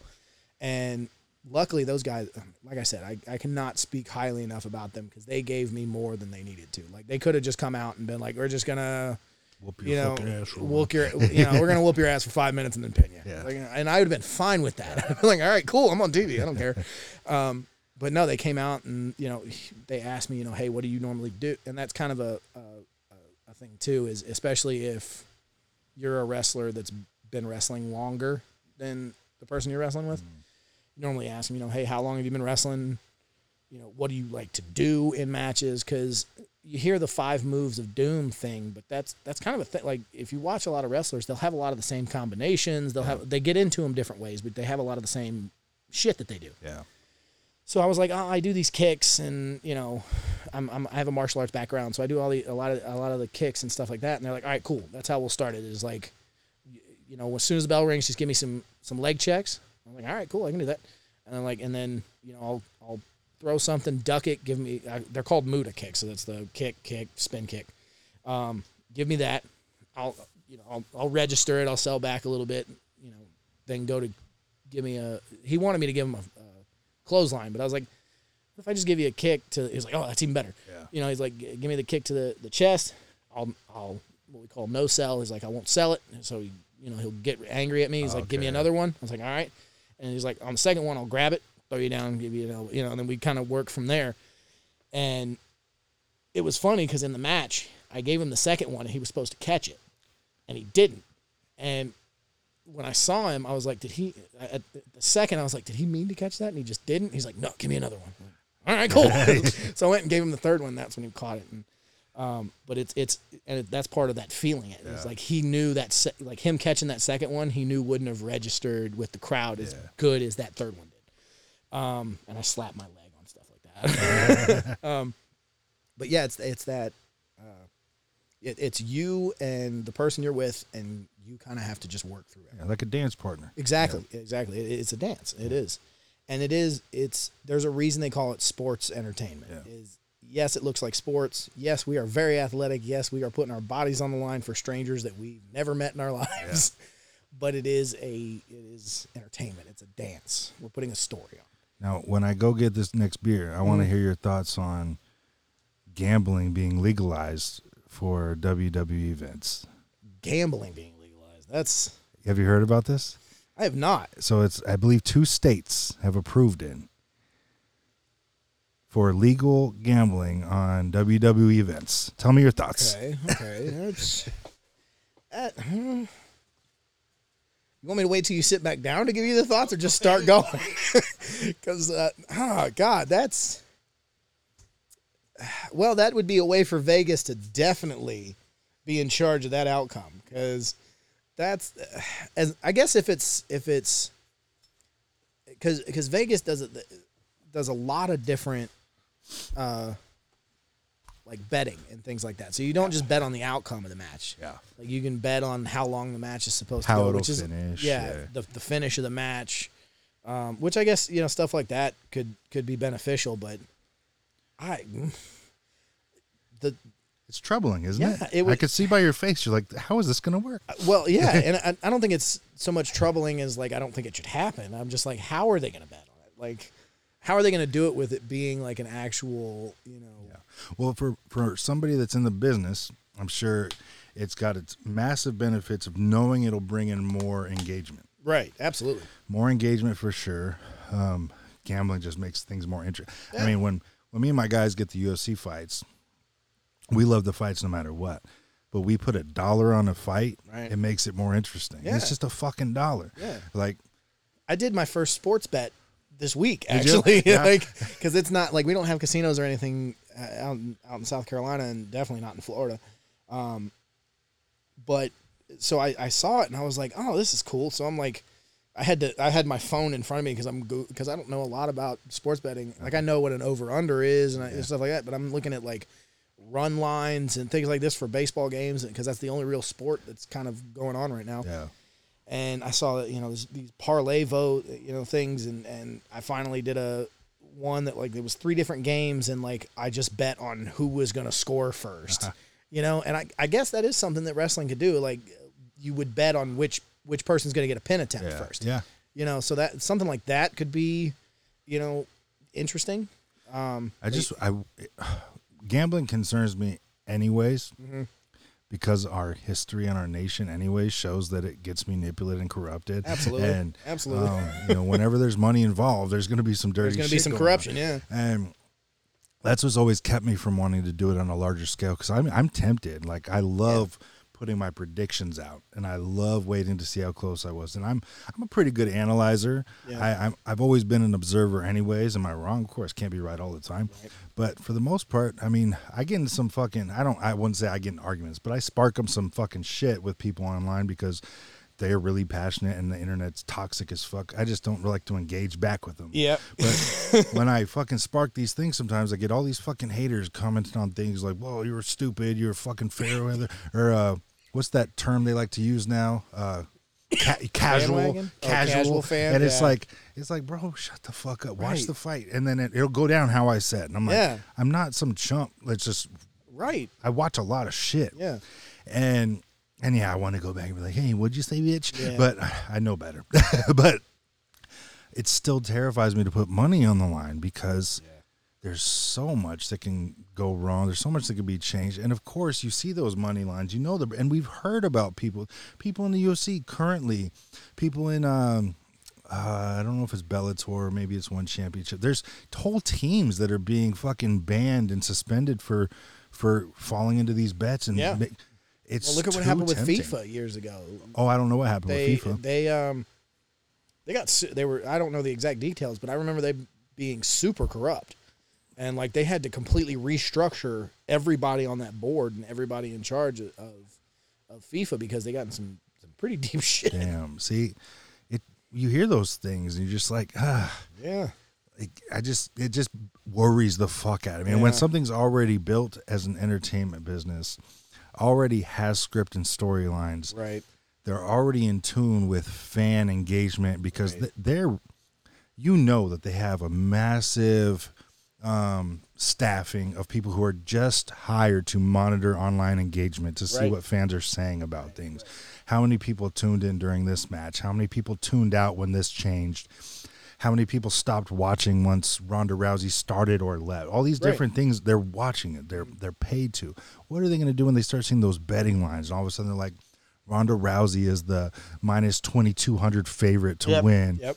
They're going to make her lose because it's a big payout. Right. Like they put her against somebody that knows that she's all of a sudden only Becky good on Lynch the is ground. it's just all these different things. Right. It's going to be manipulated. That scares me. Yeah. But for the business aspect, I'm like, cool. Everybody can win. There's enough money out there, enough fans, and everybody can win. I'm sick of greed. Greed drives me insane. Insane.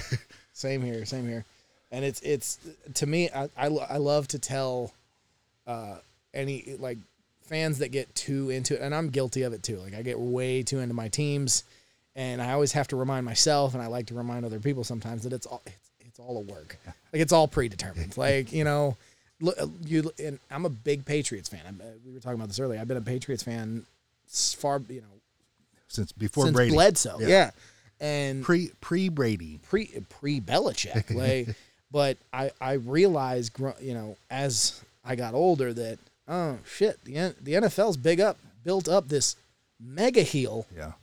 That you look at, like everybody talks shit about him on the internet. So what's the what's the Super Bowl that everybody outside of New England fans remember? They remember the 2 Super Bowls against the Giants. Why? Because Brady was the Floyd Mayweather of the NFL. Yeah, Everybody wanted to see him. Yeah, he was the the Hollywood Hulk Hogan of he was this big So when you have a guy like Eli Manning and that Giants team that honestly had no right being in those Super Bowls, they were not good. Well, they were good teams. Obviously, they got to a Super Bowl, but they weren't on that caliber of an undefeated Patriots team or But they get there and somehow beat them. Yeah. And I'm not saying it was, all that was done that way, but even as a Patriots fan, Tom Brady gets suspended for 4 games. That same season we win a Super Bowl. Yeah. Well, everything. Yeah. What blew my mind is when Tom Brady went to the Buccaneers and Gronkowski retired. But when Tom Brady went, all of a sudden they were able to pull back. Gronkowski and get him on. Yeah, and they win a Super Bowl. And they win a Super Bowl the first time out. Yeah. I'm like, geez, just there's so much going on. LeBron James goes to the Lakers and they immediately win a championship after being terrible for God knows how long. Yeah. A lot of people don't even count that one because they call it the bubble trophy or something. Yeah. I don't count it because I'm a Celtics fan. And that was the one that so forever the Celtics have always been like the most decorated. We have 17 championships. And the team that was always the closest behind us was the Lakers. And that bubble championship was their 17th championship. So it's like, oh, well, the Lakers and the Celtics now both have 17. And I'm like, no. We have 17 real champions. They got 16 and a bubble trophy. See, this is actually my argument against it is the Boston Celtics have 17 championships. The Los Angeles Lakers, because they were Minneapolis, have it's 17 minus 4. Their first 4 championships were in Minnesota. So I always say we're the only franchise to win 17 championships in the same city. But that's and I tell people I love LeBron James as a person. Yeah, I mean he does a lot of good, but I hate LeBron James the player. Yeah. I'm always with this debate too. Like I said, I told you earlier, when Kobe retired, I really gave up on basketball. He was like my last foot in the game. And I I am still to this day, I will fight to the death. Michael Jordan, I think, is the greatest player to step on the court. And I will never take away from how incredible LeBron actually is as a baller. Right. He is an incredible basketball player. Right. I can't stand him as a player. I really can't, because he's a fucking crybaby. And he doesn't have to be. No. He's strong as fuck. He's skilled. He's agile. He's fast. He's so good. He doesn't have to play that game like some of these guys do, but he does. Yeah, and he plays it so well, which is why I don't like him doing it. It's like you're so good at doing this. Like you see these in the flops and all this stuff going on, and they're determined to get fouled so they can go to the free throw line. Like, there's always been a bit of it going, but I mean, there was nothing at all in today's game, the last, 5-6 years of basketball, those guys would get their fucking asses kicked by the guys in the 90s. Oh, yeah. They would. You put any of these guys against the bad boy Pistons. Oh, man, yeah. There's a reason. They'd run away crying, except maybe James Harden would be able to, because he fights that way. He likes to go in there and stomp on people's nuts. And But I think Al Horford might have survived a little bit, too. But it's like, you think any of those guys would take Karl Malone backing him down in the paint? Yeah, there's no way. Like, if he played in today's game, there's no way that Larry Bird only plays like 11 seasons. Oh, yeah. There's no way. Like, that's what I tell people all the time. I was like, if I was watching a video one time that basically proved that if Michael Jordan was Superman, Larry Bird was his kryptonite. Because it wasn't just the fact that Michael Jordan couldn't get past a healthy Larry Bird in the Celtics in the playoffs, but it was also like when Larry Bird was guarding Michael Jordan, his points per game, or his points during that time, went down. His assists went down. All of his stats drastically dropped. And so it's like, if you look at a player like that would have had today's technology and a league that you can't touch him. Yeah. You got so much space to shoot. Dude, you hear these stories from these old ball players too that are just like, Larry Bird would tell you where he was going to shoot from, and then as you went up to block it, he'd hit you in the butt with the ball and then drain it. Like, it's just you hear, and there's no, like, maybe Harden, but other than that, I don't think there's any NBA players now that could survive in that era. Yeah, no, because they're pampered.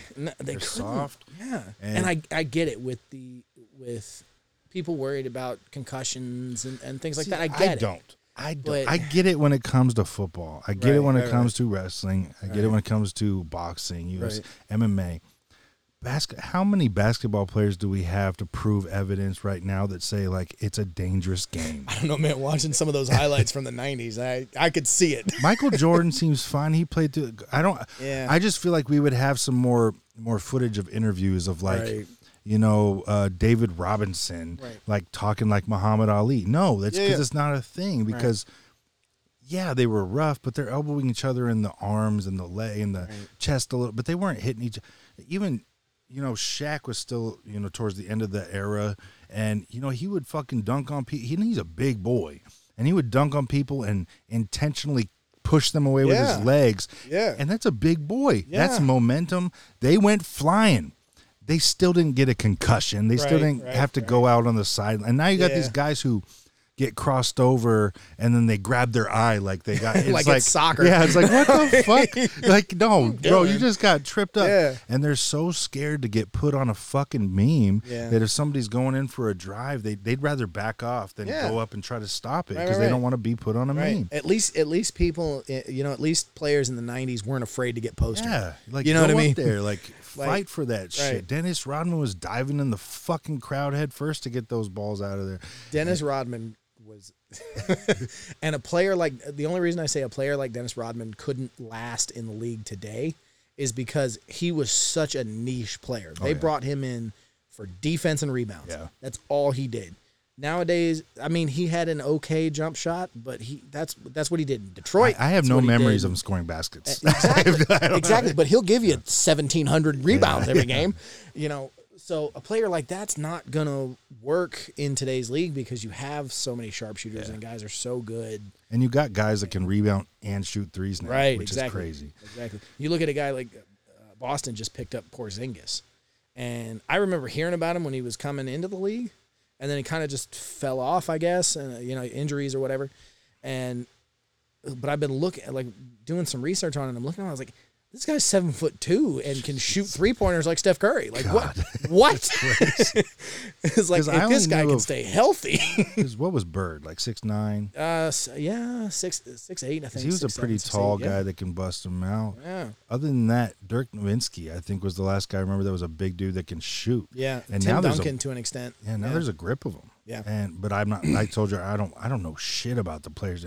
I see some of these memes of like this team versus this team, and I don't even know who those 5 guys are. Right. Yeah. I'm like, so of course I'm going with the other one because I'm like, yeah, I get that's AI, Kobe, MJ, Duncan, and Shaq. Like, who's gonna stop them? But it's like I don't know who these guys are. If you got a team that's got Shaq at center, and then has anybody else other than Yao Ming at center on the other team, I'm picking the team with Shaq on it because Shaq was just so. He was the only big man I ever saw that didn't give a shit that he was big. Yeah, he was quick. He played like a monster. Yeah. I didn't give a shit that he made 1 3-pointer in his entire career. Who cares? He was a monster. And I feel like he never gets the credit he deserves for he's a top 5 player all time for me. Like he never gets that kind of credit. He's so dominant. He was so dominant. And honestly, he's seems like a cool ass dude off the court too. He does a lot of good. What he did with his shoe line for kids, to make affordable shoes. Yeah. Genius and so thoughtful. Apparently he owns one of these, is it called Claire's? I don't know. It's one of those stores in the mall that's like a lot of girly shit and little kid jewels. I think it is Claire's. Yeah, He owns one of those franchise. Like, you just wouldn't even think he's a great businessman. He's now on the board at Papa John's. Like, he's a great businessman. He owns Reebok now. Does he? He, I think he actually he owns the rights. I don't know if it's Michael Jackson or, but there's a lot of celebrities that have died that he now owns their catalogs. Basically. He must have a good financial manager because he makes some great decisions. Man, he must. But I'll tell you what really pissed me off about him. Do you follow the Hot Ones interview show? Yeah. Did you see when Shaq went on there? No. He bitched out in a major way. Did he? Pissing me off. He wouldn't finish. He made Sean Evans eat his last dab wing and still tried to act like I conquered. It's like, no, bro. Like you punked out. Now that's an athlete. Like when I was growing up, because when WCW was a thing, you had guys like Bill Goldberg, who was an NFL player. Yeah, I wanted to talk to you about him. And I was a big Goldberg mark. We'll talk about him in a second. But there were all these wrestlers, Mondo McMichaels, who was part of the '85 Bears. You had all these former athletes, and still to this day, you have a lot of athletes that'll make that switch. Whether it's right now, Pat McAfee's a big one. Okay, like I'm just like he was a punter, and now he's out here. But so we always used to. My friend group would always be like, okay, who's the athlete right now that you would be like would make an amazing wrestler, and all of us would always say Shaq. Okay. We're always like, Shaq would be such a great wrestler. And he has done stuff with like WWE and AEW, and I'm like, of course he's good at it, because the man can spin bullshit, and that's all we do as wrestlers is spin bullshit. But yeah, Goldberg, huge Goldberg. It's real quick. The only reason I don't think Shaq would be good in the ring full time, he hates losing so much. He would never humble himself down to let somebody else dominate him. Yeah. And like sell those things like he was actually getting it. That's the only flaw I think he would have in that aspect. Right. And he's now he's in his 50s. He's not necessarily, he's definitely slowed down a bit. He's definitely a novelty act at this point from a wrestling standpoint. Yeah. So I was going to ask you, like, your favorite introduction to a wrestler, because like I was thinking, like some of the coolest ways I've ever seen some wrestlers get introduced to us is like those moments where they just seem like a fan in the crowd, and they like get pointed at by somebody or called out by, I want a fan, like anybody could take me. And you get introduced, and all of a sudden they become something. Some of those were my favorite things, but I'll never forget when Goldberg entered the WCW. One of the most what was it about that man that made him like? I don't know anybody who hated him. Just. And how long did they allow his undefeated streak to go? It was insane to me. I think it officially was like 174-0, but there's rumors that was all padded. Like there was just like he'd show up on Nitro the next week and have like 3 extra wins or some shit like that. So, but I was at the old Jacksonville Coliseum on my 10th birthday, and it was like his maybe it was like his 76th win. But it was something like that. But I huge Goldberg fan. But I remember like being at home, watching him debut against Hugh Morris, humorous. And he just I think what got people about him is that at the time you had all these like the big popular wrestlers at the time were, Stone Cold, The Rock, Shawn Michaels. These guys that when they were in the ring, they could go and they would put on a show in the ring. Like it would just be flashy and, stomping a mud hole and talking shit and all this kind of, and here comes this just bald, scary looking dude wearing black trunks. And he would just come in, beat the shit out of you and go home. Yeah. And it was just, it was a formula that not a lot of people could pull that off. It was a formula I think that WCW did away with too soon. Yeah. Even though it was 174 wins or whatever. Yeah. And I remember him coming out and it was like spear, jackhammer, end of the match. It was over. And it was like that every single week. But to me, it never got boring. No. It was so exciting. Every time he came out and the fucking sparks were coming out. Oh, yeah. And he would do his... And he's like already pre-sweaty and just focused. Oh, yeah. He looked like an animal. And it was so And it was dope. the first, I think it was the first introduction too to like an MMA style in pro wrestling. And I think it bode well with the whole, he was a former football player, so of course he did a spear. Yeah, and the spear was beautiful. He did it so well. The fact that he could hold those guys up in the air for that jackhammer forever. Because it made it unique. And the twist into the... Right. That was dope. But yeah, when he would hold him up there like that, it's just, everything about him was magnetic and electrifying. Right. That's so rare to find. It made you, in an era where people were starting to discover, hey, all this stuff's predetermined. Yeah. Goldberg was one of those guys you looked at and you were like, oh, fuck, maybe it's not. Yeah. Maybe this is... And so many of the greats had to work so hard to achieve that. He walked out and grabbed it. Yep. It was just like, how did he land and that? I think that's why a lot of people in the back were real pissed at him, too, because they were like, oh, who are you? I've been doing this for 20 years. Who are you coming in and just spear, jackhammer, go home? And it was... But, yeah, I fucking loved Goldberg growing up. And I think when he came back to WWE a couple years ago, and people were worried because he came in and like the last time they had seen him, he had the aura had obviously faded away, and now he comes back and he's still shredded. Yeah. But now he's got some gray hair in the beard. He clearly looks his age. And who do they put him up against? Fucking Brock Lesnar. Oh, that's genius. Yeah, and it's just like, oh god, this is gonna be brutal. Well, the first match, it was spear, jackhammer, Goldberg went over. Oh shit! And people lost their shit. Yeah, it was like to make Brock look easy. Yeah, it was like 1998 again. They were just like, oh my god, Goldberg's back, And so it was that was kind of really cool to see them bring that kind of era back. And then the next match they had, it went a little longer. But it was, in the industry, Brock got his win back. Wow. So, and so it since he's come back on the rare occasions that he does matches, it's very, geared towards Goldberg's original, aura. And yeah, I think that's what made it so cool at the time is because nobody was doing it. Yeah. And it was one of those things where you looked at him and you looked at the matches that he put together. And you really believed he was kicking their asses. Yeah. Probably because he was. He was not trained for very long. So he was really hitting, like he was really tackling those people. And there's now that time's gone by, you have people that have wrestled against him tell you, oh yeah, he was stiff. Yeah. Like when he speared you, he speared you. Like there was no, Bret Hart to this day will say he ended his career with a sidekick.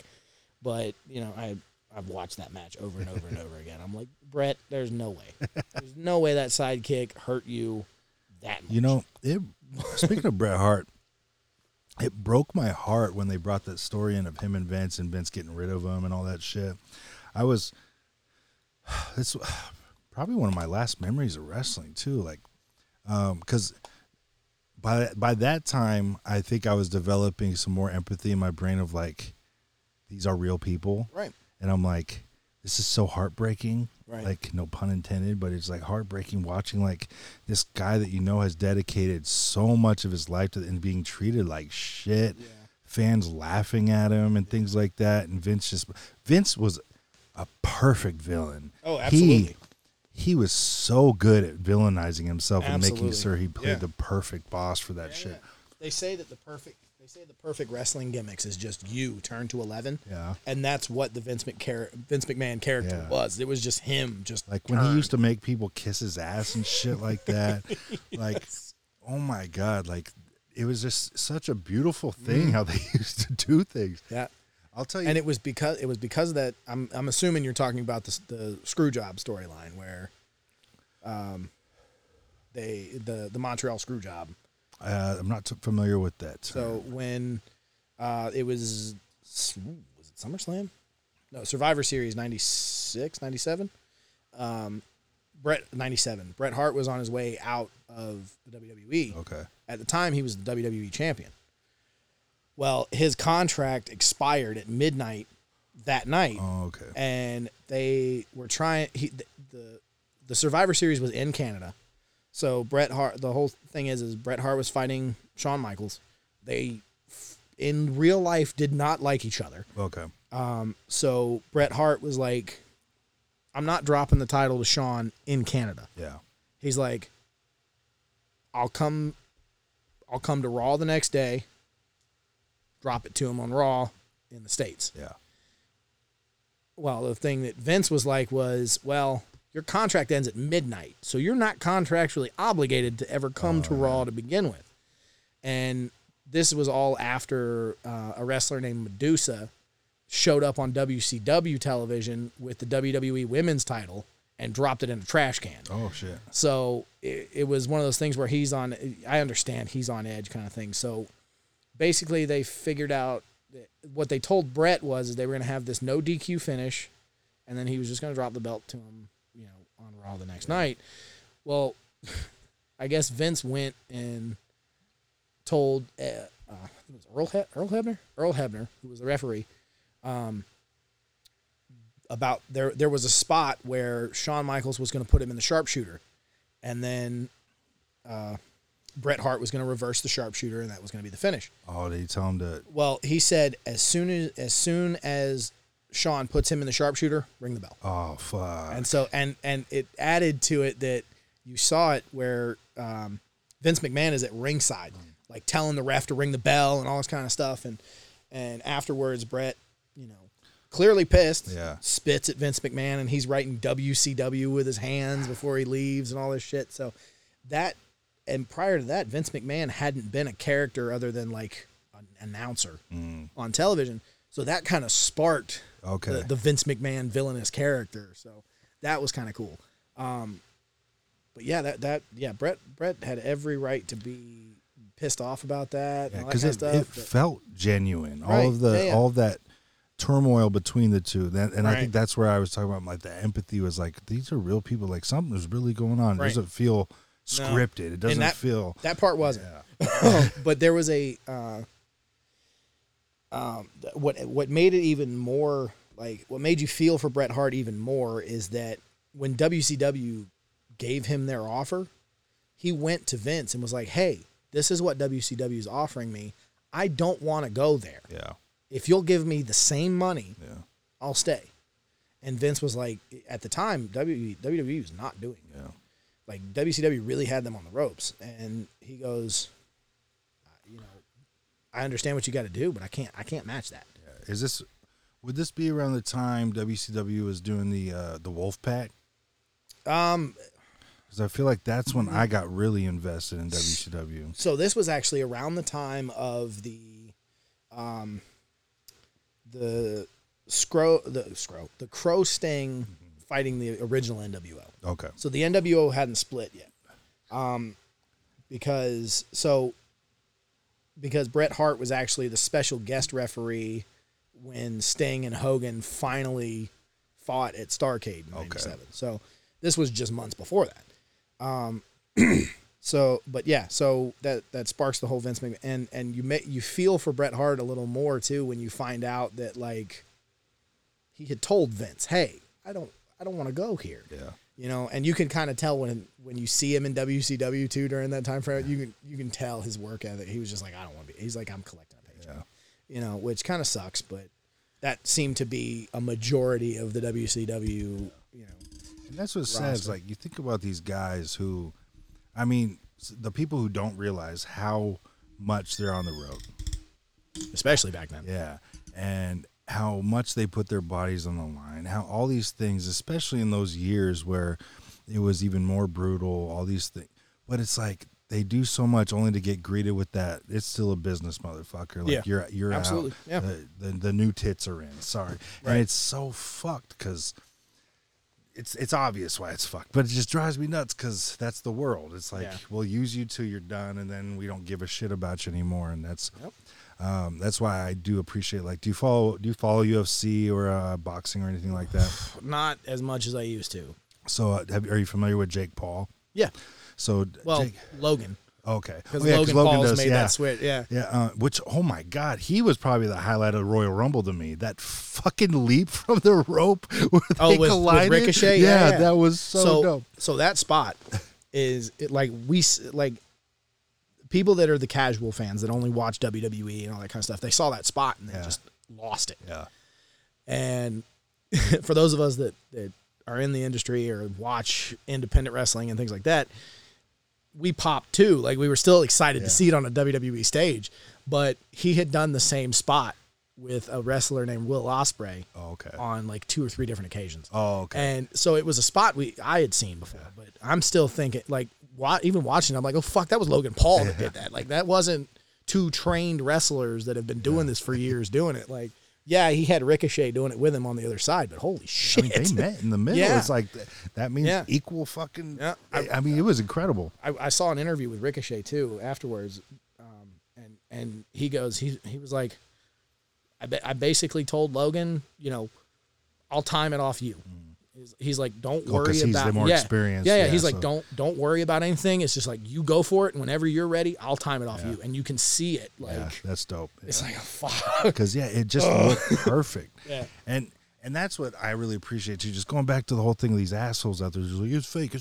It's like that's a Royal Rumble. Mm-hmm. The slightest stumble, the slightest slip, the slightest malfunction fucks that shit up so bad. Yep. One person doesn't realize they're doing it and bounces off the rope. Yeah. Anything. Or those ropes are connected too. Yeah. So if you have one person jump on top of that too soon or too late, then you're wobbling and you're not going to get that. Yeah, it's like the trampoline effect. Yeah, like if you bounce it inappropriate, like fucking your knees give out. Yeah. And it's just crazy some of the shit they get done. And I think the first time I saw it, because I thought Logan Paul was a fucking joke when I heard about him, because he was boxing this dude named KSI. Yeah, I remember KSI. Yeah. And I was just like, what is going on? Like, I'm a real fucking boxing fan. Yeah. And so seeing that shit, but it's turned into something else over these years. And Jake Paul is a big part of that. And I've become a fan of Jake Paul, especially just as a person with what he's fighting for, because he has identified the fact that UFC especially has really... I don't want to buy into the whole thing that they're just underpaid, because there is way, but there's no reason Conor McGregor should be making so much more money than some of these other fighters, right? Because he doesn't put in the work like they do. Right. I believe he is phenomenal. I believe he's a great fighter. I'll always tune in to watch him. I'm watching The Ultimate Fighter currently, and he's a big part of it, but he's also a disappointment at the same time, because he's not showing up and taking it as serious as Michael Chandler is and putting that effort into these guys that they deserve. But Conor McGregor's a genius marketing person. Absolutely. Genius. And he puts asses in the seats, and he delivers when he's had a really shitty run these last, his fucking leg gave out and it broke. Yeah. And it's like, And he still tried to fight. Yeah, it's like, what do you do? And fuck yeah, the man took steroids to get through this shit and heal quicker. Like, who's going to... And yeah, during the process, he got yoked. Now he's entered the USADA pool and he's got a test. And yeah, of course, there might be ways around that sometimes. But still, if depending on his weight class, he's going to have to cut down. And he will put in that work as he has. He always has. But I will say this real quick about McGregor. He needs to just go ahead and leave UFC and just go ahead and join WWE. Yeah, I mean, like honestly, he's that guy. Make a killing. Yeah, he would. Like, you think Ronda Rousey made times a jump? 10. Oh my God. Because Ronda can't talk. Yeah, she's horrible not mic great skills. on the mic. Horrible. McGregor? Yeah, and this. I just hit my guys up about this like last week because I was like, bro, do y'all know there's a huge community of people out there who think Ronda Rousey is stupid because she's pretending to be a badass? How idiotic is because she's actually a badass. She is a badass. She's just got terrible mic skills. I'm like, God, she can cut.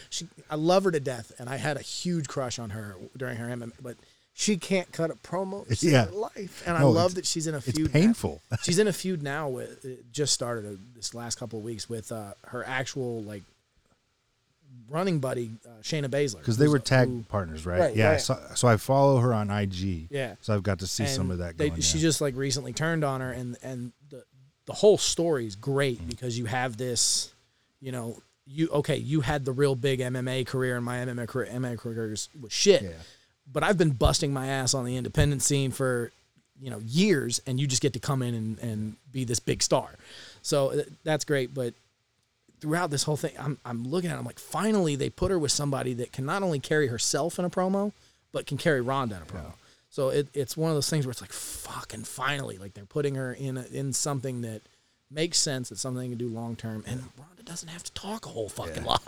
I just read that she's planning to exit wrestling. Yeah, I think something about an injury or something. Yeah. But so I know when she last it was when she was going to have a baby or something, and then. But yeah, that was an interesting thing. That's actually what got me back into wrestling because I was a huge Ronda Rousey fan. My wife will kill me if I admit to it, but I also had a crush on her at one point. Who among us did not? Yeah. Right? But she switched over to WWE, and I was like, fuck. Like, I want to see how she does over there. I want to see how this goes. So I started watching a little bit here and there, and I was still cheering her on, but I was like, she's got to really work on those mics. Yeah. Like, that's a huge part of wrestling. Like you can be as bad as you want, but it's like you're not big enough to even sell the fact that you can beat some of these other chicks with the size difference and how good they are. As much of a badass as she is in real life, they should have given her the Brock Lesnar treatment and just give her a mouthpiece. Yeah. Give her a manager that does all the talking. Yeah. That's all you got to do. It could fucking be Paul Heyman. Yeah. Yeah. Same one. Yeah. It's the same. Yeah. I mean, honestly, that would have been genius. Yes. Because Paul Heyman having both of them, like they both had the intertwining situation. And Paul Heyman is wonderful on the mic. Everybody hates him. They love to hate him. Beautiful person. And Brock Lesnar is interesting because when Brock Lesnar made that transition to UFC, I remember that so heavily. And I was like, how is it? Because CM Punk had a very disappointing transition to UFC. I loved Punk, man. I loved Punk. But as soon as he announced, I'm like, and those crossovers are interesting. Maybe do some Bellator fights first. Like, let's not jump right into the UFC. And they, of course, but Brock Lesnar kicked that door down and owned it. I mean, he became champ after like 4 fights. But he was a national champion in college. Like, I mean, he knows how to wrestle already. That background. And once he gets you, I mean, those fucking little tiny mini hammer fists that he would do. It's like while he's laying on you, nobody's getting out of that shit. And yeah, he got rocked and he got woken up, and then of course they had the steroid. He popped dirty and all that, and his shit was over. And went back to WWE where he really flourishes, anyways. Killed it. Had more people recognize, more people cheering against him, whatever it may be. And they came back and made him the biggest. When he came back, they gave him the Goldberg. Yeah, like he came out, and the biggest guy they had at the time is John Cena. Yeah, and what does he do? He comes out, suplexes him 100 times, pins him. Yeah. That was it, and which is the right business move because, like, if you take this guy who just fucking legitimately kicked all these guys' ass and now he's back here, it's like you better give him some respect. And then what do? They put him against the Undertaker, and he fucking beats him in 6 minutes. I mean, this is the rest. In pro wrestling, you had Goldberg's undefeated streak, and you had the undefeated streak at WrestleMania.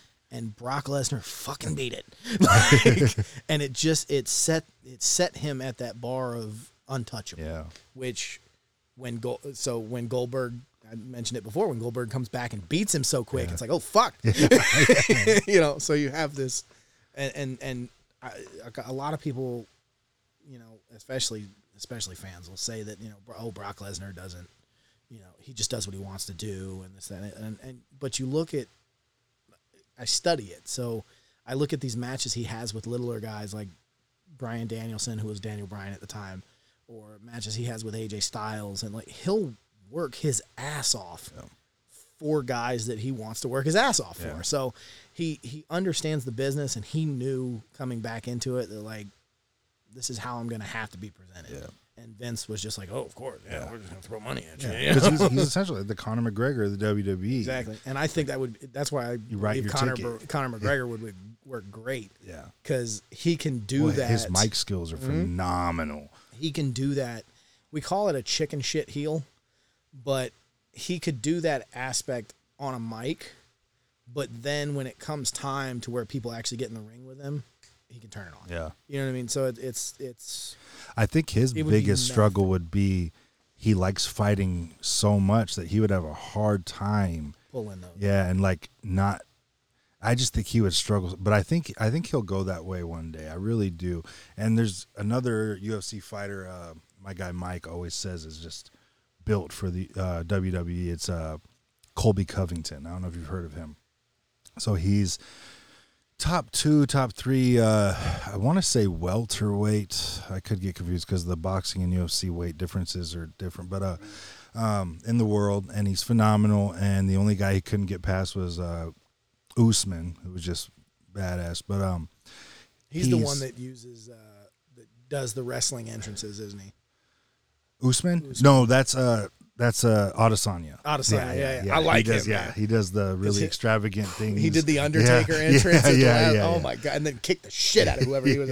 I love that. Like if you can talk, I think that's what I liked about McGregor so much when he was first. Because he didn't train necessarily as hard as everybody else, but he would come out and he'd say, "Oh, I'm gonna beat him in the second round. Yeah, I'm gonna knock him out 30 minutes into the 30 seconds into the third round," and he'd fucking do it. Yeah. Like I think he would struggle to not cuss on the mic. Yeah, because he's a fucking drunk. Yeah. He's a fucking cokehead. And he's a fucking Irish. Yeah. He's like, I think he would need Trading Boy on that of like holding back and like, hey, your opponent's got to get some licks into. Right.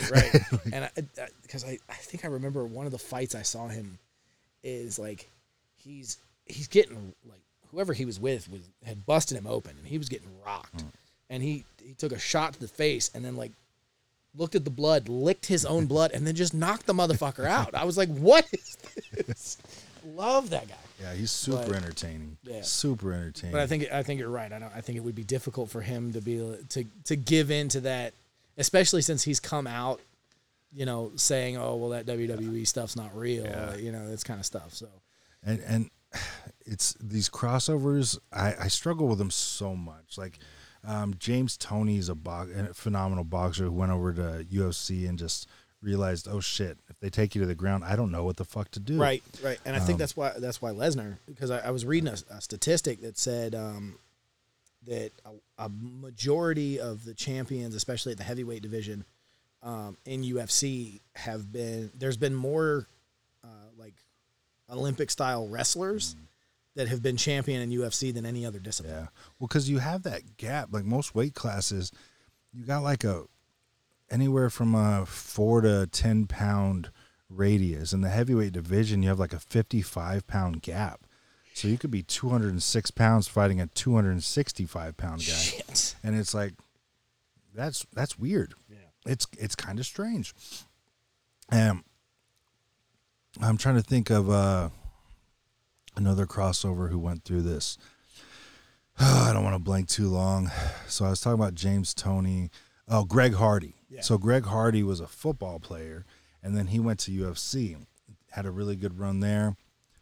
He had a really interesting fight where he hit his inhaler in between rounds. Right, I remember seeing that. Yeah. And he was told it was okay, but Right. of course it's not. So it was like, well, I can't fault the guy if somebody said go ahead. Right. But it's like, oh, you're getting a wake-up call of like, yeah, this is a different kind of exercise than football. And then he recently made a switch to boxing. So he went from football to MMA to boxing now, and he won that boxing debut. Nice. And I want to say his promo, because that's what it felt like. After he won that fight, I was like, I know what your next move is. Yeah.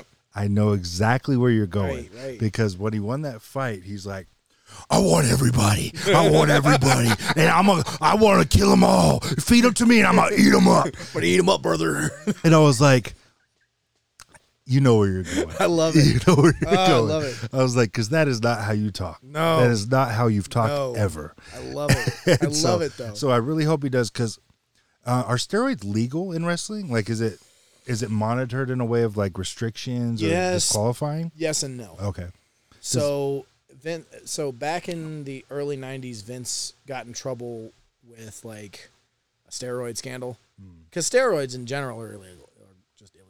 Oh, really? Well, I think it's I don't know how it happened. I think it was just the selling of the steroids. So maybe is it like maybe like weed in a way of it has to be regulated in a certain sense? Because I know they're utilized for recovery. Right. Yeah. So I think it's a regulation issue. So I think it was he got in trouble because a lot of his athletes were buying their steroids from a doctor under the table. Oh, okay, yeah. So, and that was a big. It was in wrestling. It's called the steroid scandal. So everybody knows what you're talking about. But yeah, that was kind of because Hulk Hogan got caught doing it. Obviously, the Ultimate Warrior got caught doing it. I think Macho Man was on that. You know, there was a lot of them that got caught. So now they do. If you violate their drug policy, you're supposed to be like, the first time you're suspended 30 days, the second time you're suspended 60 days, yada yada yada. But I think it's one of those things where it's just like what mama don't know. Yeah. That's exactly what it is. So because there's so many people in the industry now that do it, and it's always been that way. But I think now it's because I've always been one of those people that's just like, if you do it, but do it smart. Yeah. You know, so it's one of those things where it's like, there's like when you do steroids, because I've never done them, but I have thought heavily about doing them. And so I do a lot of research beforehand because I'm super worried about, side effects and other shit like this happening with anything I do. So a lot of the research I've done with it is like, you have to know what your cycle is. You have to know what you're putting in your body, and you have to know what those effects of what you're putting in your body is going to do to your body. So you can't just be on steroids all of the time for 3 years. Yeah. You're going to die. So you have to do these 6-week cycles, 12-week cycles, and you have to cycle off of them. And when you're cycling off of them, that doesn't mean just be off them. You have to take supplements that are going to help your liver and your kidney, the organs and shit that your steroid use, body chemistry and everything. Yeah, that all that's damaging.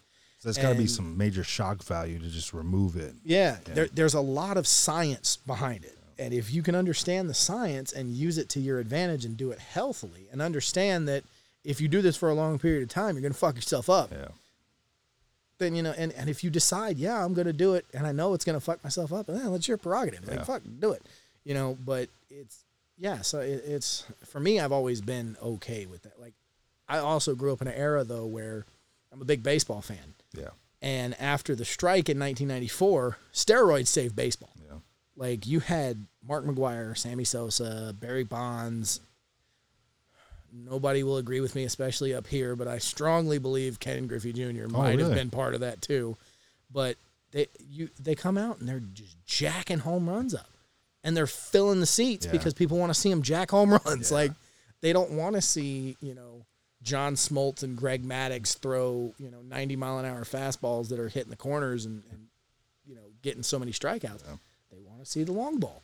There was a commercial when I was a kid that had the three pitchers from the Braves, Tom Glavine, John Smoltz, and Greg Maddux.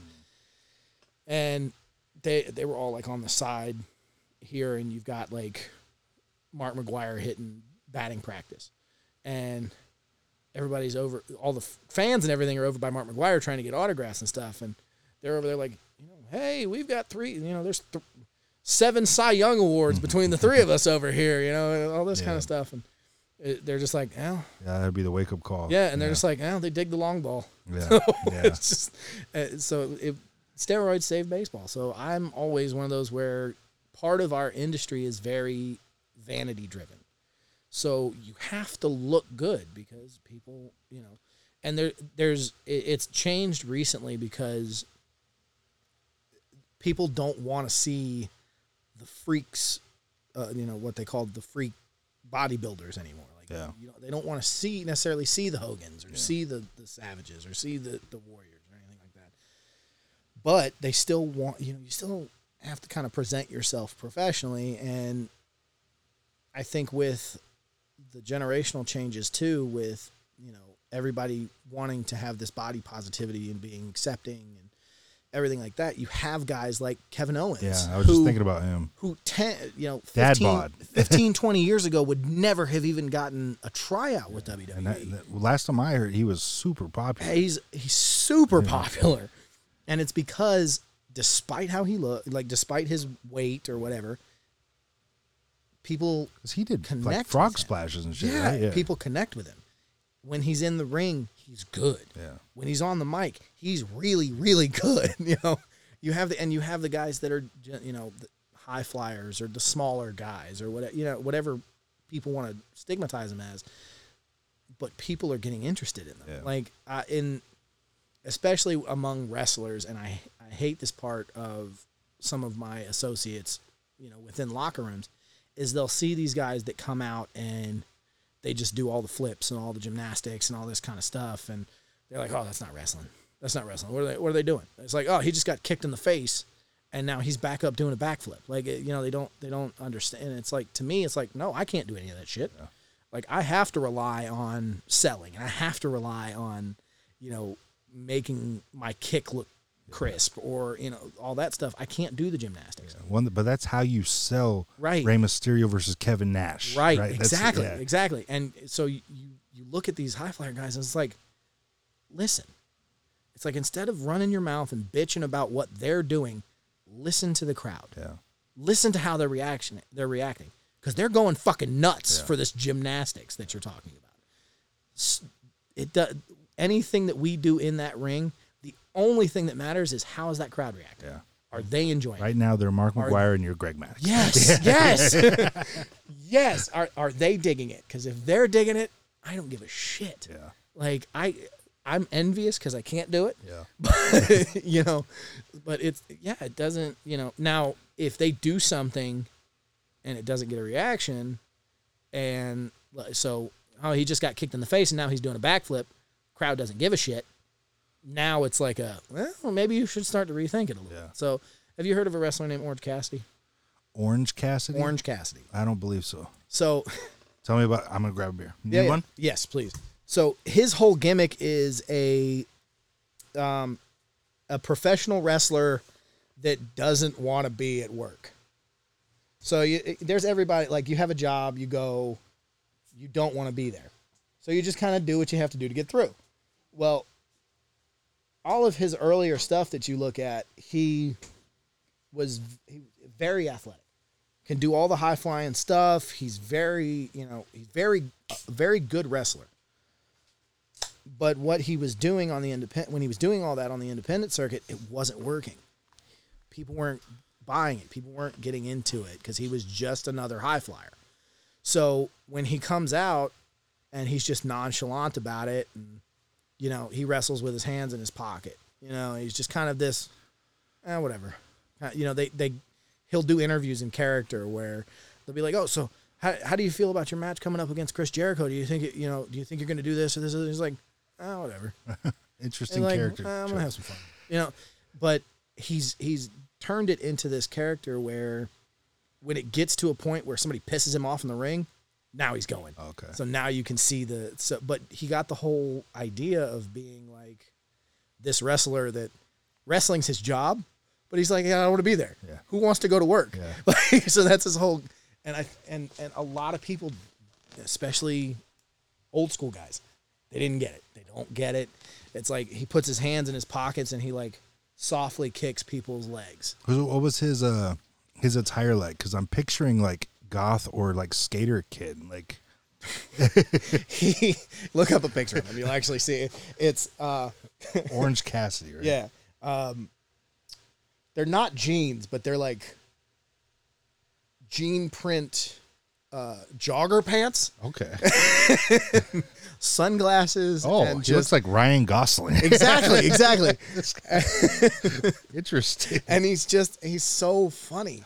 And it's so funny when he gets into the ring with guys that are old school guys, but they get it. So there's a thing he has with Tommy Dreamer, who's just one of the most. Everybody that's met Tommy Dreamer loves Tommy Dreamer, but there's a spot where he puts his hands in his pocket and he's just lightly kicking your legs, and most people sell it as like, what the hell is he doing, kind of thing. So and he's selling it that way too, and so being the 20-year plus veteran that he is, he takes Orange Cassidy's glasses, puts them on his face, puts his hands in his pocket, start doing the same thing. It's just, it's good to see that transition, but it doesn't matter what the gimmick is. It doesn't matter what you're doing in the ring. It doesn't matter the story you're telling. If the people are reacting, that's what you want. Yeah. You know, like MJF, Maxwell Jacob Freeman, who's with AEW right now. He has a very old school idea about it. I think he's only 24 or 25 years old, so he's a young guy, but he has this old, like, he does this as a heel. He does the old tropes of like insult the fans, insult where the you know, whatever city you're in, insult their sports teams, you know, all this kind of stuff. Like last guy I saw that was killing that was Elias. Kind of, yeah, that guy but was, without music. Yeah. And so he does that, and people are like, "Oh, it's just so it's cheap." You know, it's cheap. It's this, it's that. It's like, yeah, but he's one of the most hated people in the industry right now. Yeah. That's the whole fucking point. You know, it's like people aren't supposed to like him, and they don't like him. That's why. Yeah. You know, and I think the Miz was good at it too. He was one of those that was like, people genuinely didn't like him. Yeah. But he has stuck around long enough and stuck to it long enough that he's like, yeah, he fought through some torment, because I remember I hated his fucking guts, and I mean, to this day, I'm just like, your character's so annoying. But yeah, he stuck it through, and it paid off for him. I mean, and I remember that guy when he was on The Real World, like carrying the little rock figure around. Like, he wanted that dream, and he busted his ass. He was always cutting promos on The Real World too. Yeah, but it was crazy. And when who's he married to? Maurice. Yeah, Maurice. I remember when they had their show together, and I was like, what? It's interesting, but it's like, I always appreciate the hard work. I always appreciate that. I appreciate anybody that especially now that I'm in, like, that I am wrestling, I appreciate anybody that attempts to get in that ring. Yeah. Like, because I've set up so many rings in my lifetime. I've traveled so many miles doing this, that anybody that's willing to throw their body at the ground for other people's enjoyment, I'm okay with it. Yeah, like, you gotta respect it. Right. There was the what's his name? I think he was on Instagram. But Superhuman. You seen this kid? Mm. So Superhuman, he's not a trained wrestler at all, but he will be in his yard and like standing on his porch or something and have like a refrigerator that's not being used anymore on the ground. And it's something about this is for all the juggalos and juggalettes. And he takes his shirt off and he says, "Fuck this shit," and he just jumps on it. And it's fucking hysterical. But doing all of these videos, and he'll jump into things like, you know, freezers and, you know, barbed wire and gates and, you know, all these different shit. And it got so big on the internet that wrestling promoters started to put him in wrestling matches, you know, and it was one of those things where I thought it was dumb as shit. I'm like, why would you do this? Yeah. Like, I'm a wrestler and I wouldn't fucking throw my body at, you know, on top of a fridge for no reason.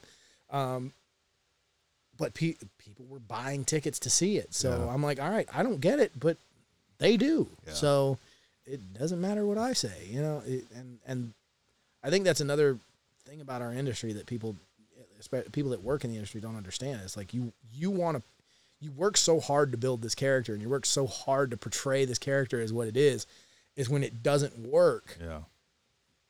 You don't understand why it doesn't work. You know? Well, that's got to be so tough though. It's like, cause you see, like, cause we just talked about the Miz, you see like something like that where it's like, to me, it wasn't going to work. Right. I was like, I had no faith in it working. Mm-hmm. And then all these years go by and I'm checked out and I come back and look and I'm like, holy shit, it worked. Yeah. Because he didn't give up. Nope. But then you have other ones who, if they would have made like you look at Stone Cold Steve Austin, right. The Rock, they made adjustments. Yep. If you look at Stone Cold, and he'll say it in interviews from time to time that one of the best things that happened in his career was when he got spiked by Owen Hart. Like when he got pile drive by Owen Hart. Because it forced him to change how he wrestled. Yeah. So he couldn't be this great technical wrestler like he was when he was the Ringmaster or Stunning Steve or all this stuff. He had to become a brawler, which just fit that Stone Cold moniker just so fucking well. Stone Cold doesn't get as far as he does as a technical wrestler or as a high flyer. And he had to be that. Yeah. Beat you down, stomp a mud hole in you, stun you, go home. Yeah. And it's like, who determines it? The fans. Exactly. They determine it. It's like, and it's what they're feeling, what they want. And that's what I think would make that so painful is you see some asshole on the fucking internet doing this goofy shit, almost mocking everything you've worked for to get welcomed in. Just like the Conor McGregor's, the Brock Lesnar, like you just get to walk in the Goldberg shit. Like, it's like these guys that have been put in, but maybe if they made that adjustment, they would have made it the wrong time even, and if they would have just stuck it out, they're always on that cusp of like, it's going to hit. I just got to keep it going. Got to keep going, yeah. But then they get cut. Yeah. Or they're like, it just never landed, and somebody's like, you should have went this way. Yep. It's got to be so hard. One of the things that QT Marshall told us when we were in training is that everybody in this industry gets their opportunity. It will just never happen when you're expecting it to. So that was one of those things. I'm like, oh fuck! I guess you just got to be ready all the time. Yeah. You know, and so I mentioned Orange Cassidy earlier. He knew what he was doing wasn't working. Yeah. So instead of just trying to make it work and beating a dead horse, for lack of a better term, he changed it. He switched it up. He found something that worked. Yeah. And he got over. There's another one, Danhausen. He's the same way. I think his name is like Daniel Hausen, and he just dropped it to Danhausen. Well, he used to do kind of the same thing. He was a high flyer, regular, your run-of-the-mill wrestler, and it wasn't getting over. So he saw this. He's real big into horror, so he saw this old horror movie, saw the face paint, and decided, I'm going to mimic that face paint and just kind of be this very evil guy, and then that kind of worked, but it didn't really work. So some of the horror movies he was into had a comedic aspect to it. So I think it was a combination of that, and then like somebody wanted to turn him face.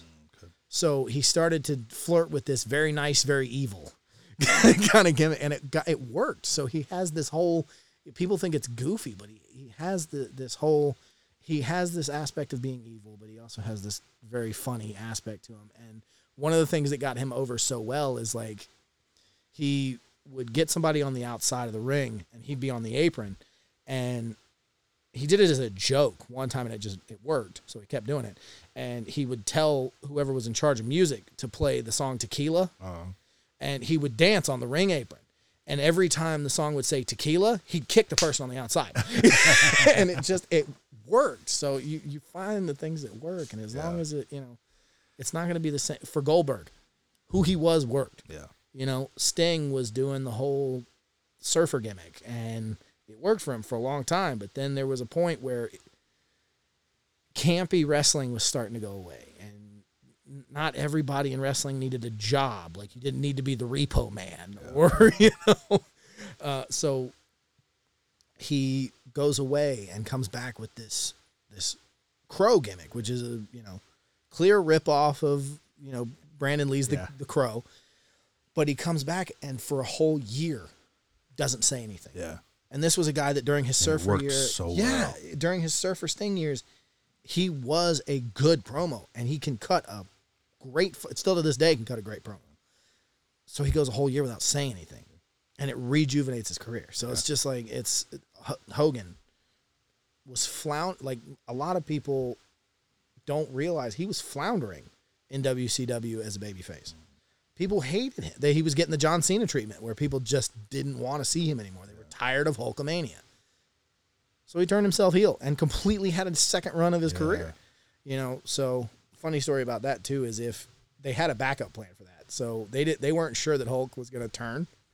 So if he didn't turn, Sting was going to be the one that turned. Okay. And he was going to be the third member of the NWO. Which I think about all the time, and I'm like, that would not have fucking worked. Because the whole NWO aspect was like invaders from WWE coming in, Because it was Hulk, Razor Ramon, right? Who else? Scott Hall and Kevin Nash. Oh, Razor Ramon is Diesel. Scott Hall, isn't he? Yeah, that's right. And what was the other one you said? Kevin Nash. Kevin Nash, who was that's right. Diesel. Yeah, Diesel, yeah. That's another thing it trips me out because I'm going in all these different. I'm loving this conversation. Yeah.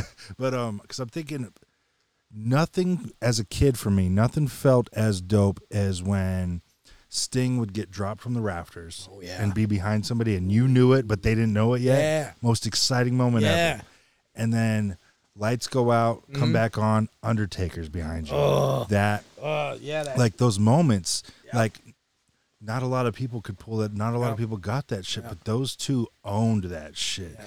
And if you look at it too, when Sting was doing that, repelling from if you look at the people that he would come up behind, the person that sold it the best, the person that had the best reaction was Kevin Nash. He was always just like something behind me in there, and he'd turn around and just. He's turned out to have a pretty good acting career too. Yeah. He's had some. From what I've read, he's had some tough times lately because I think his son died. But he's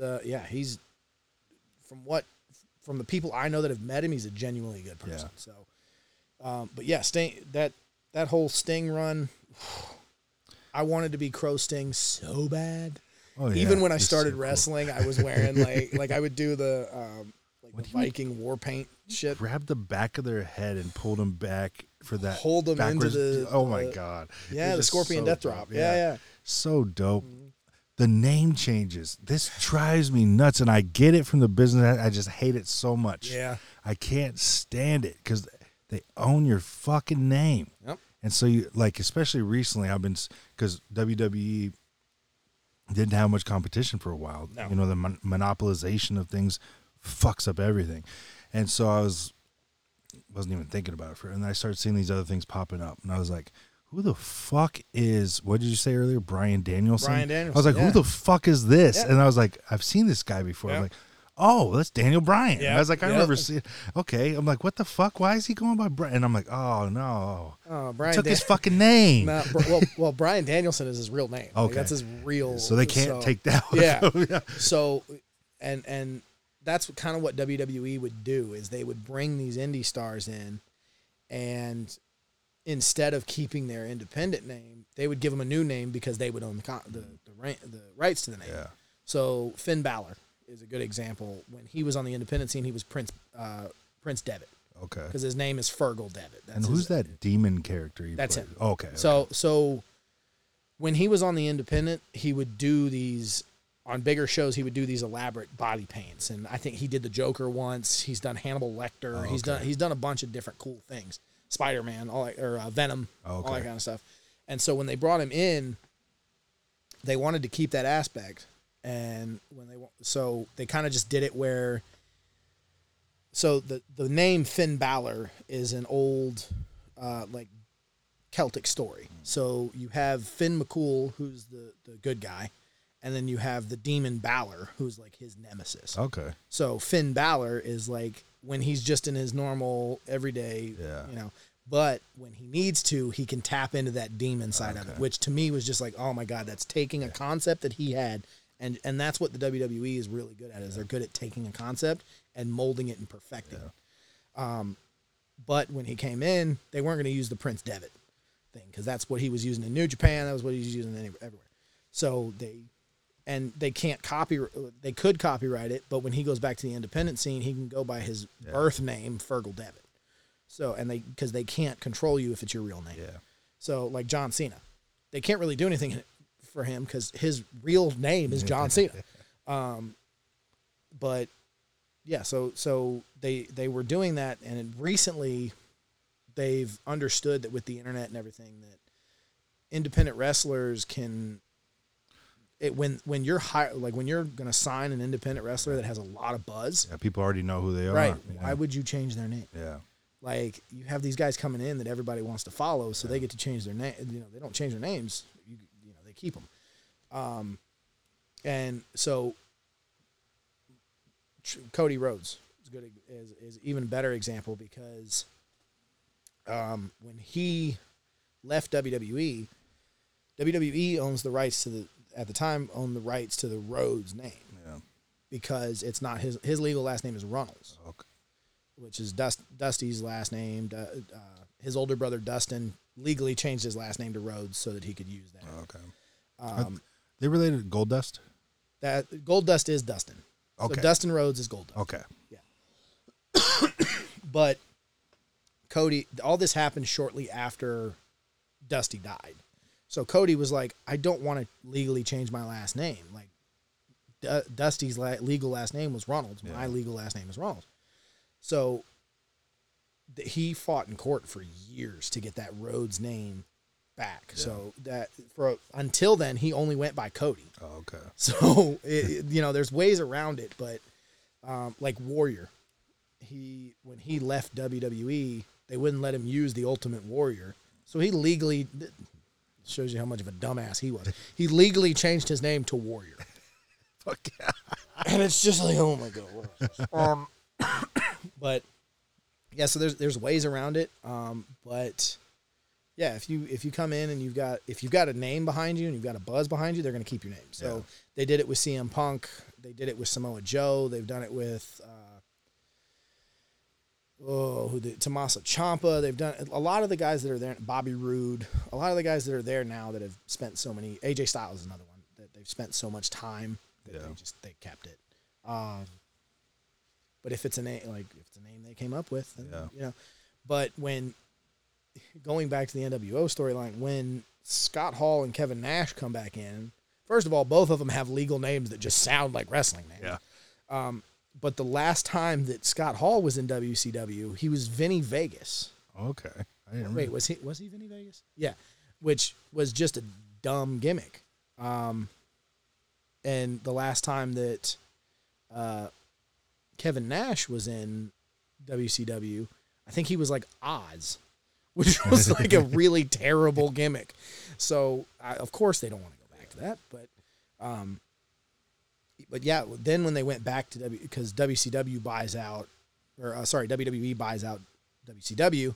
So when they went back to WWE after that, they continued the Kevin Nash, Scott Hall story. So that's because I talked to a lot of people who don't realize that the Big Show used to just be known as the Giant, and that makes sense too because I wasn't even thinking about the change.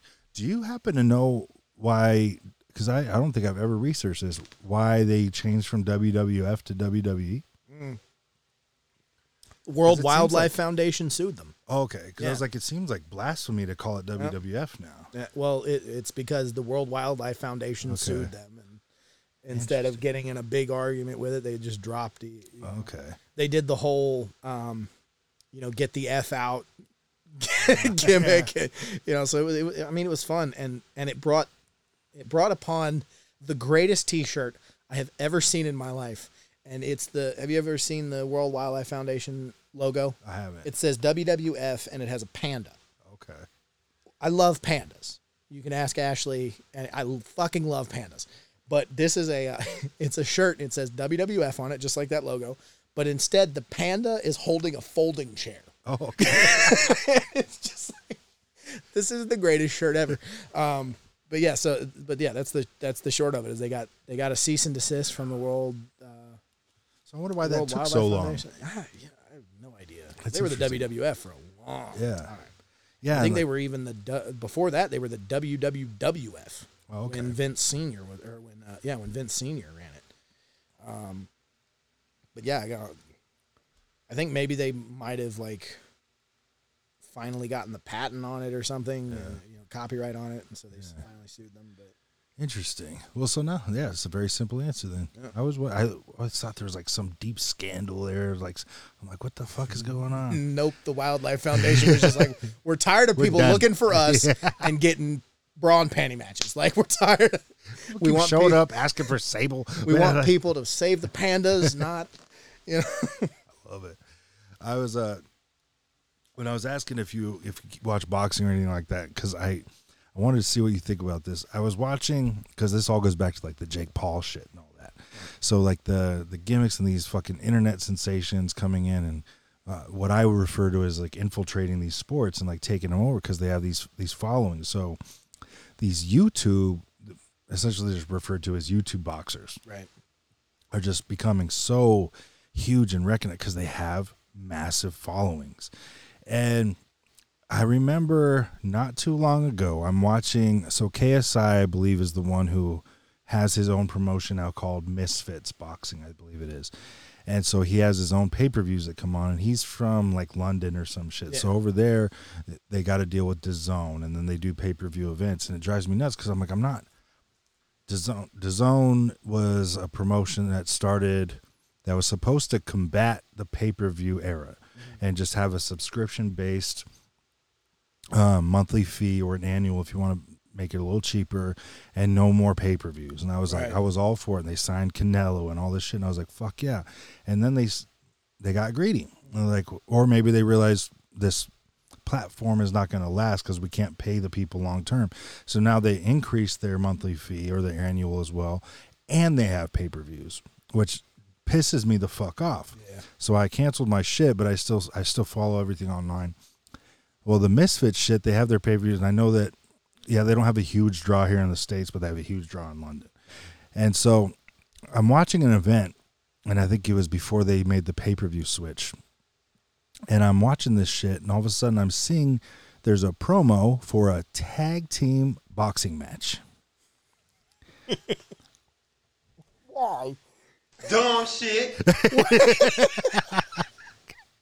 So I've been dying to hit that button. So why? So I'm watching the card lineup on IG, and I'm just like, I have to watch this. It's dumb as fuck. And my wife is like, "Are you fucking kidding?" And I'm like, I have to see this. Is for my knowledge. Yeah. This is the first ever tag team boxing match, sanctioned professional. I cannot not talk about this, and to talk about it, I have to watch it. And so I'm watching this shit, and it is so bad. Oh my God. It is so bad because essentially it seemed like they had two serious fighters that didn't have massive record, but they were two guys that take boxing very seriously, right, and two other guys that were probably YouTubers that were like, we're getting into this boxing realm too. And so the YouTuber, they're getting their fucking asses kicked, and they make it very clear, but it's the first of its kind. So there's always going to be some ruffles. Right. But they made it very clear with the rules. That's what I was paying attention to. I was like, what is this like? Because a tag team match in wrestling can be very entertaining. Hell yeah. My favorite. Yeah. Love Come on in, wrestling. cousin. We're talking about tag team boxing. Yes, you heard that right. Tag team boxing. So in the realm of wrestling, you have those awesome moments where one of my favorite moves is where they do the run against the rope and the partner tags their shoulder and the other guy doesn't notice. But, it's all legal and all that. So then they hop in like, what the fuck? The tag was legal. One of the greatest things. Well, that's not active in tag team boxing. You have to turn to your opponent and actively, and the ref has to approve, and you can't be engaging in the fight during the tag. I'm So like, how good. a tag in wrestling is supposed to be. And so, but these guys, they're scared. They're getting their asses kicked by real boxers. So they're trying to tag and trying to get in. The ref's like, no, get out of here. Like, you're not. They are engaging. You can't get in. It's a shit show. And I'm thinking this can't keep going. Like, they had to have seen. But I'm also thinking, how many people are there out there like me that just raise the ratings of the shit like massively? Right. And I'm like, if the numbers make sense, they're going to keep it going. And I just recently saw they have another one coming up. It's been months. And I'm like, now I'm in that pickle of, do I watch again or do I prove a point and say, no, I will not bite? So it's really tough. Because how far is this going to go? Right. And look at where we are now. It's a serious discussion that Elon Musk and Mark Zuckerberg may very well be fighting at a sanctioned UFC pay-per-view. That would be the single dumbest fight I have ever seen in my life. Neither of these guys are trained. Like, I mean, they have trainers and they have belts, but they bought them. They didn't put the work in. They're not serious fighters. Like, who's going to tell Mark Zuckerberg, I'm not going to upgrade your belt from yellow to purple or whatever it may be? Yeah. Who's going to tell him no? Who's going to tell him no? No. Like, and I read a brief piece of an article. I didn't dive too deep into it because I was like, I don't know how much attention I want to give this. But it said that they have seriously interacted with those who will make this fight happen in the Coliseum. And I feel like that would be a disgrace to all the people who truly went to war in that arena. Jesus. Like, that's insane. But this is our world now. That is insane. I don't even think I could pay for that fight. Yeah. I don't even think I would willingly watch that. I don't think I can miss it. That's my problem. Well, you mentioned earlier about tag team boxing. Have you seen these? They're like multi-man MMA fights. They're like team MMA fights. No. They're like actually, are they in like Russia and such? I think so. Because my guy sent me something about it, and he said they're insane. Yeah, it's like 6 guys on each side. Yeah. And they just converge on each other. It looks like a cross between like an old war scene where you just have the 2 lines and they collide, and like a really bad metal concert. But these guys are beating the fuck out of each other. Well, it's just so much going on now, and I made a comment earlier about there's enough around for everybody to win, everybody to have a piece, but we have to draw some lines. We really do. Like, do you follow any of the bare knuckle fighting? No. This shit terrifies me. Like, because I'm a huge fan of fighting. I'm a huge fan in violence can prove to be beneficial, right? Especially monitored and sanctioned and all these things. But I watched my first bare knuckle fight championship pay-per-view card because I was like, I have to, some of the names on it, I was like, holy shit, they're going to be fighting with no gloves. I got to see these guys get down. It is so fucking dangerous. Like, yeah, boxing can be dangerous. Yeah, MMA can be very dangerous, but it's so... There's a little padding. Yeah, it's like somebody will get busted open. Yeah, some of it gets pretty... But it's so... In that bare knuckle shit, it's like literally one right punch, like, bust their shit open so bad. And I believe it was only like 3 or 4 events in where somebody died. Because it was... And at that point, I was like, there's no way this is going to continue. No. But they kept it going. And I'm sure that's why the refs get so heavily involved so quickly now, because they want to make sure. But of course, it takes away some of the entertainment value. It's, you can, you think back at like Mike Tyson days where a fight ends in 30, 40 seconds, and you just paid $50 fucking for this fight. And I wasn't old enough to be a part of it, but I was old enough to hear all the adults talking about it, and it didn't stop them from wanting to see it because you want to see them knock people the fuck out. But in these things, it's like, I just paid, like, there's 15 fights lined up on this card, and every fight averages, like, less than a minute because all it takes is one good clip to cut somebody open real good, and they can't let it go because they can get fucking killed. They can bleed, all these different things. It's just insane to me. Right. And all these shenanigans, that I'll call them, are making me truly believe that we're gonna fucking see Mark Zuckerberg and Elon Musk fight in the fucking Coliseum. Well, you mentioned the Coliseum too. Thanks to this one here, like from her anthropological background, you learn that we've been doing this since the dawn of human existence. Yeah. Like the Coliseum itself. Yeah. We used to go for people's enjoyment just to watch people fight animals. Yeah. You know, so violence has always been a part of human existence, and I think that's why, you know. Yeah, and because of course it would be those guys who could make it happen because they have all the money in the world. But to me, it's a disgrace. Yeah. It's like I would rather watch them fight in like an office somewhere than at the Coliseum. I'd pay for that. Yeah, I just feel like it's so disrespectful. Just watch them fight at the headquarters of Twitter. Yeah, just Just Twitter headquarters. use a fucking iPhone, have somebody follow them around, and watch how pathetic they are when they slap each other in the face.